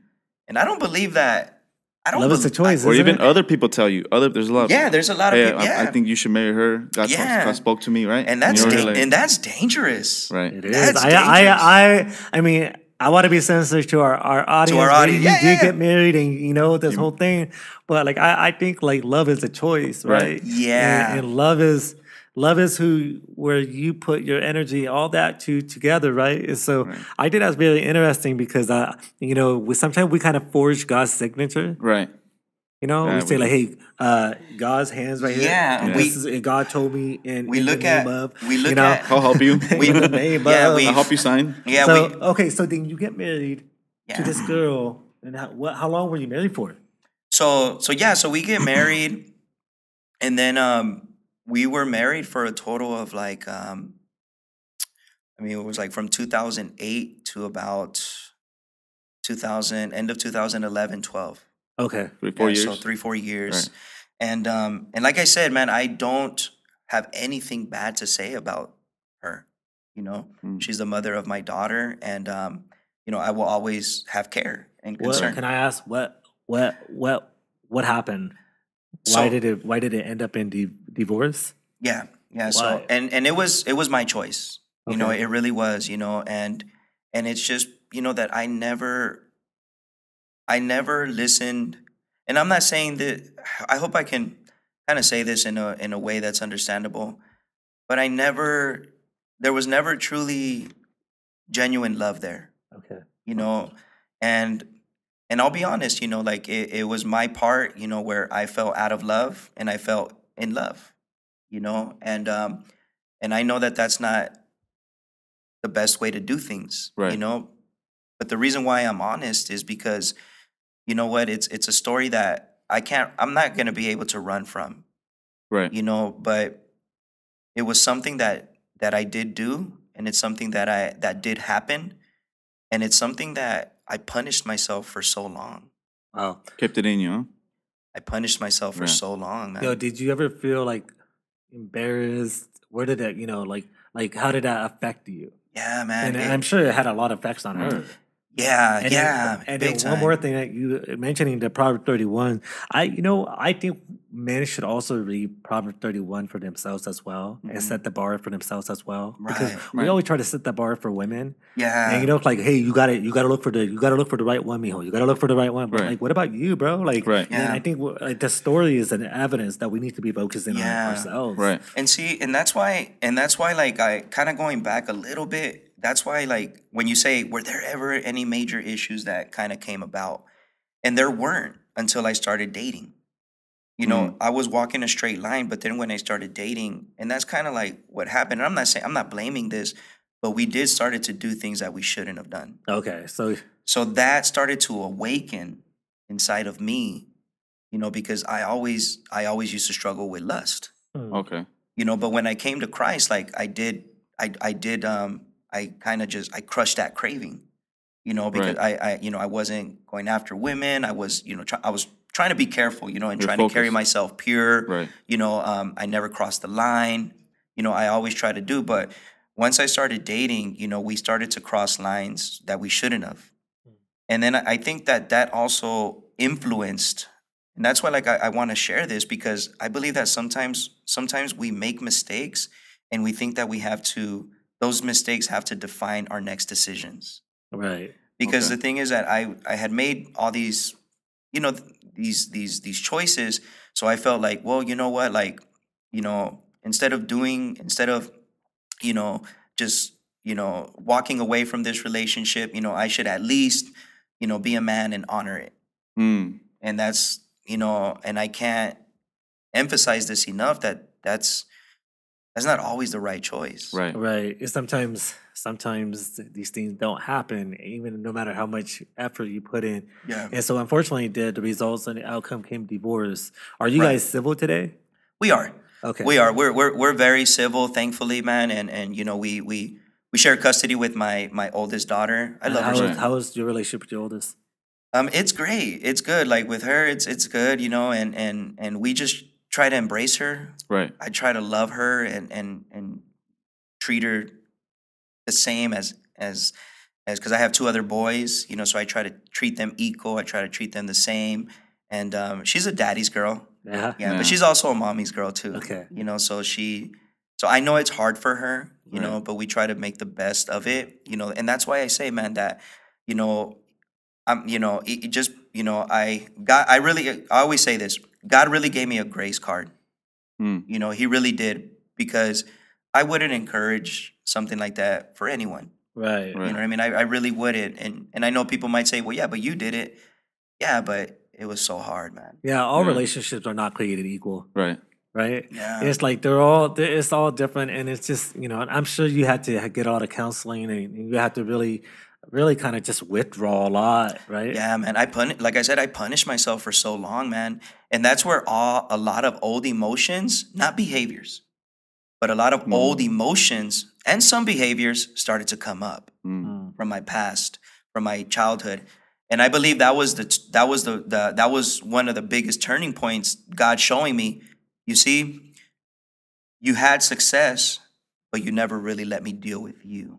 Yeah. You know, it's interesting. I think what I'm hearing from your story is really consistent. It's really, you're looking for such an intimacy, from an intimate love, right? Right. And I think most of the time, lust is a sign of lack of intimacy. And so 100%. I could be wrong on everything, but I truly believe that men need to learn how to have friends with girls and learn how to treat girls as friends. Right. And start young, because sometimes some guys don't know how to talk to girls, and the way they talk to girls is all about pickup lines. Yeah. Or it's all about like impress. Right. And if you learn how to disable that and turn that mode off, and just start looking for that person as a human being, rather than an object, or a prize to win, or a trophy, then maybe you can just start learning how to be intimate with yourself. Yeah. Intimacy is super honest with yourself. Yeah. You know what I'm saying? Like, but you can't And I give did not have intimacy that. if somebody's not giving it to you. Yeah. And I like that so much, because all I knew was from my childhood, you know, and then growing up, you know, as a teenager, that's all I knew, intimacy. Yeah. You know, every girlfriend I ever had and everything, it was always just about, it's just kind of like, you Lust. know, Lust.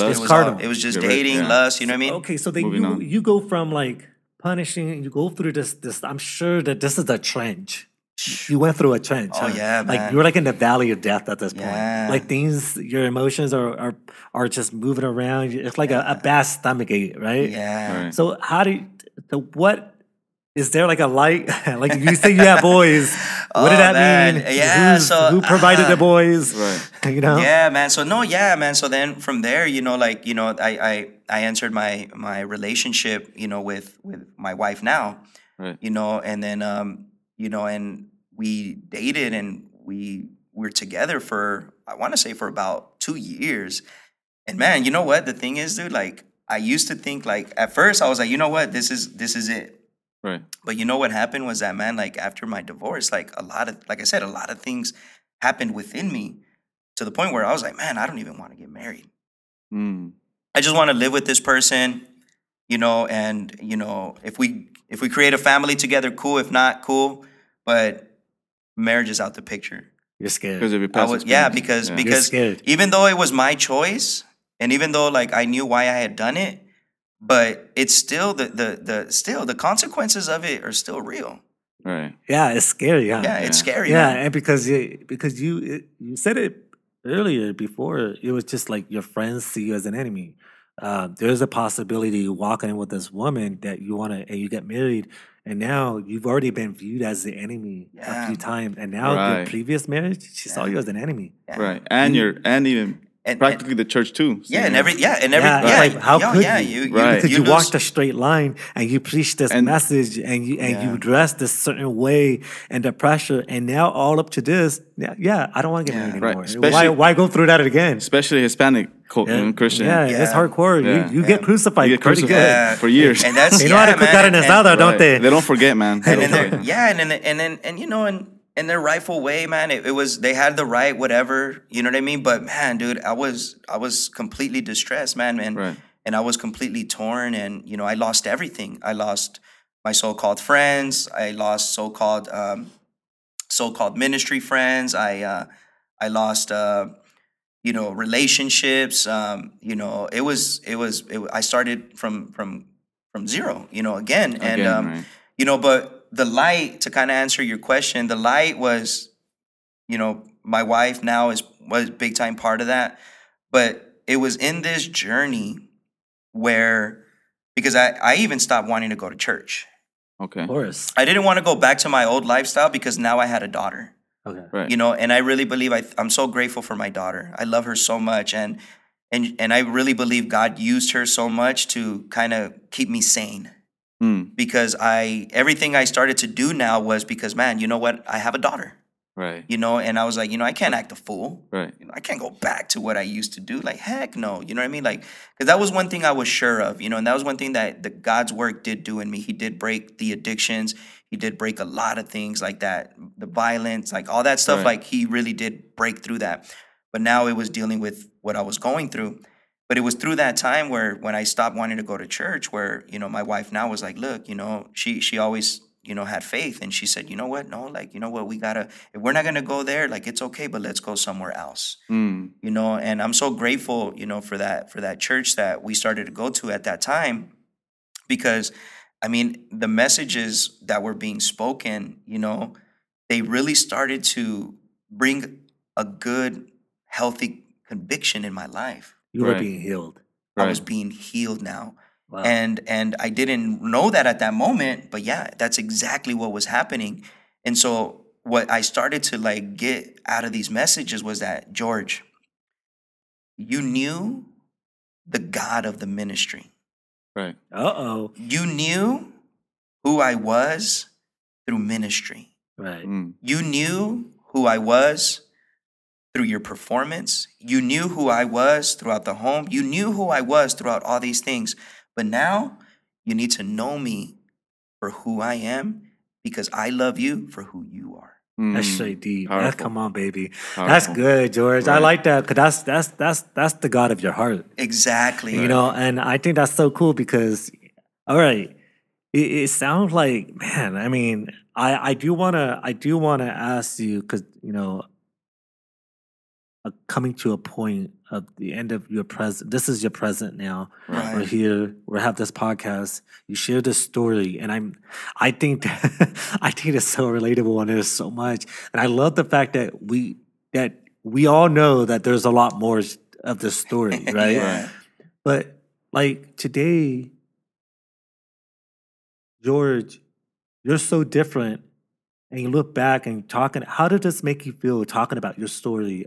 And how does it feel to talk about it today and knowing that people are going to listen to this story? Yeah, man, it makes me happy to know that, people are going to hear this real, authentic story, because it's my life, and it brings, at the same time, man, as I'm sharing the story, man, it's just crazy how sometimes life happens, whether it be through our choices or sometimes unseen circumstances. Right. There's things that, I really believe that there's things that happen because we made choices. Yeah. Right. But then there's things that happen that we just have no control over. But one of the things that's beautiful about, why I even, dreamt about this podcast was because you know what, I was comforted.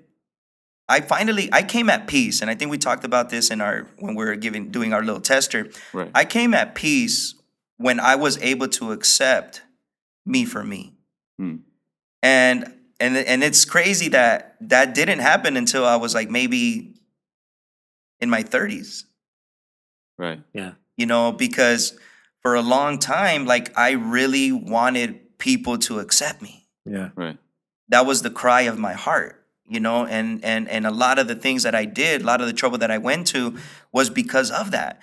You know what I mean? But when I finally was able to come to peace with myself and with God, you know what, that, you know, because there always comes a point in our lives where we want to try to hide the ugly. Right. You know? And as much, George, as much as, you know, your testimony, sad, happiness, however it went, I believe your testimony is beautiful, man. Like, I believe your testimony is going to reach others that have been through the pain that you've been through the confusion, right? Through the sense of helplessness. And I believe that your testimony is for a reason, man. Like, everything that we go through is for a reason. Because if we never went through pain, if we've never been through nothing, we can never teach somebody else, and we can never teach hope to somebody else. Yeah. Right? And that's why, man. And I'm honored to I want to tell you this last question. What advice can you give the young, safe George that is stepping into the same pathways as you? Oh. Man. You want me to reread it again? I'll read it again. No, I get it. Yeah, no, 100%, man. Because I would love to have gone to that young man. Right. You know, Imagine. like, you know, I would love. And What age would you go to? I would go to him when at 18, 19. I think 19. 19 is when I started stepping into ministry more. Right. You know, because I went through the home. You know, I turned 19, and then I really stepped into my journey. And I would just say, hey, I would tell him, man, you're on a great path. God loves you. God sees you. Right. God has restored you. But you got to know that God loves you regardless. And I would even encourage that young man, be honest, be real. Right. Don't hide. If you make a mistake, don't hide it. Because that's what gets us in trouble so much. Right. When we try to hide who we are because we are afraid of what people are going to say. That's good. You know, and because I look back and I think, like, man, what if I would have, when I started dating, I look back when I first started dating and when it led to my first marriage, I think about that. I said, what if I would have confessed with someone what I was doing? Right. With a mentor, with someone that was honest, right? You know, with someone that I could probably come to and that wasn't going to judge me. What if I would have come to them and say, hey, man, I'm doing this? Like, that relationship probably could have taken a different turn. Right. It's so interesting you say this because isn't it what you're doing right now? Confessing? Exactly. Right. And like, I think we need more confessing more than ever. Yeah. Like, everybody is on their phones and everybody has something on their phone. Right. Everybody has their lives. Everybody's on their own lane. And confessing is, we need to communicate. This needs to come out. Right. And I think that's that's the spirit of Offbeat podcast. Right. Yeah. Because we want to bring people on this podcast and talk about the fall, the rise, the success, the defeat, the shame, the embarrassment, right. the hurt, the wounds, the grief, Yeah. the loss, the death, the life, and like the most secret thing. And I think we need more of that. Yeah. We need more of our society. And I'm trying to be as transparent with my kids and my wife. Yeah. And like hearing this story, like, George, I didn't know any of this about you, bro. Oh, man. And like, this is We got the gnarly. full Like, George. man, this is crazy. Right. Dude. Yeah, And man. so it is an honor. And I want to say, man, it is an honor to do this episode with you. Big time, man. And I'm so thankful. Brian, you did a heck of a job, bro. Thanks. Yes, and sir. I'm excited, and this was good. Yeah, man. So look, for all our Offbeat podcast listeners, man, we thank you so much for tuning in. We thank you so much for being there. And you know what? Share this. Share this with someone. Right. Because, again, we shared this from the heart. We had this conversation today. I decided to share my story because, again, I know that there's someone there that can probably relate. Yeah. I think there's more people that can relate. And I believe that, you know, or even to encourage someone out there, man, to share their story, because you never know who might be listening or who might give an ear to what you have to say. And you never know that through that person's life can change, Yeah. or that person's marriage can change, Right. or those person's kids can change. So don't ever feel that your story is so ugly that you can't share it. Because you know what? God is an expert at turning ugliness, ashes into beauty. So thank you guys so much for listening, man. This is Offbeat Podcast, man. Share, like, subscribe. Let's go, baby. Woo! All right.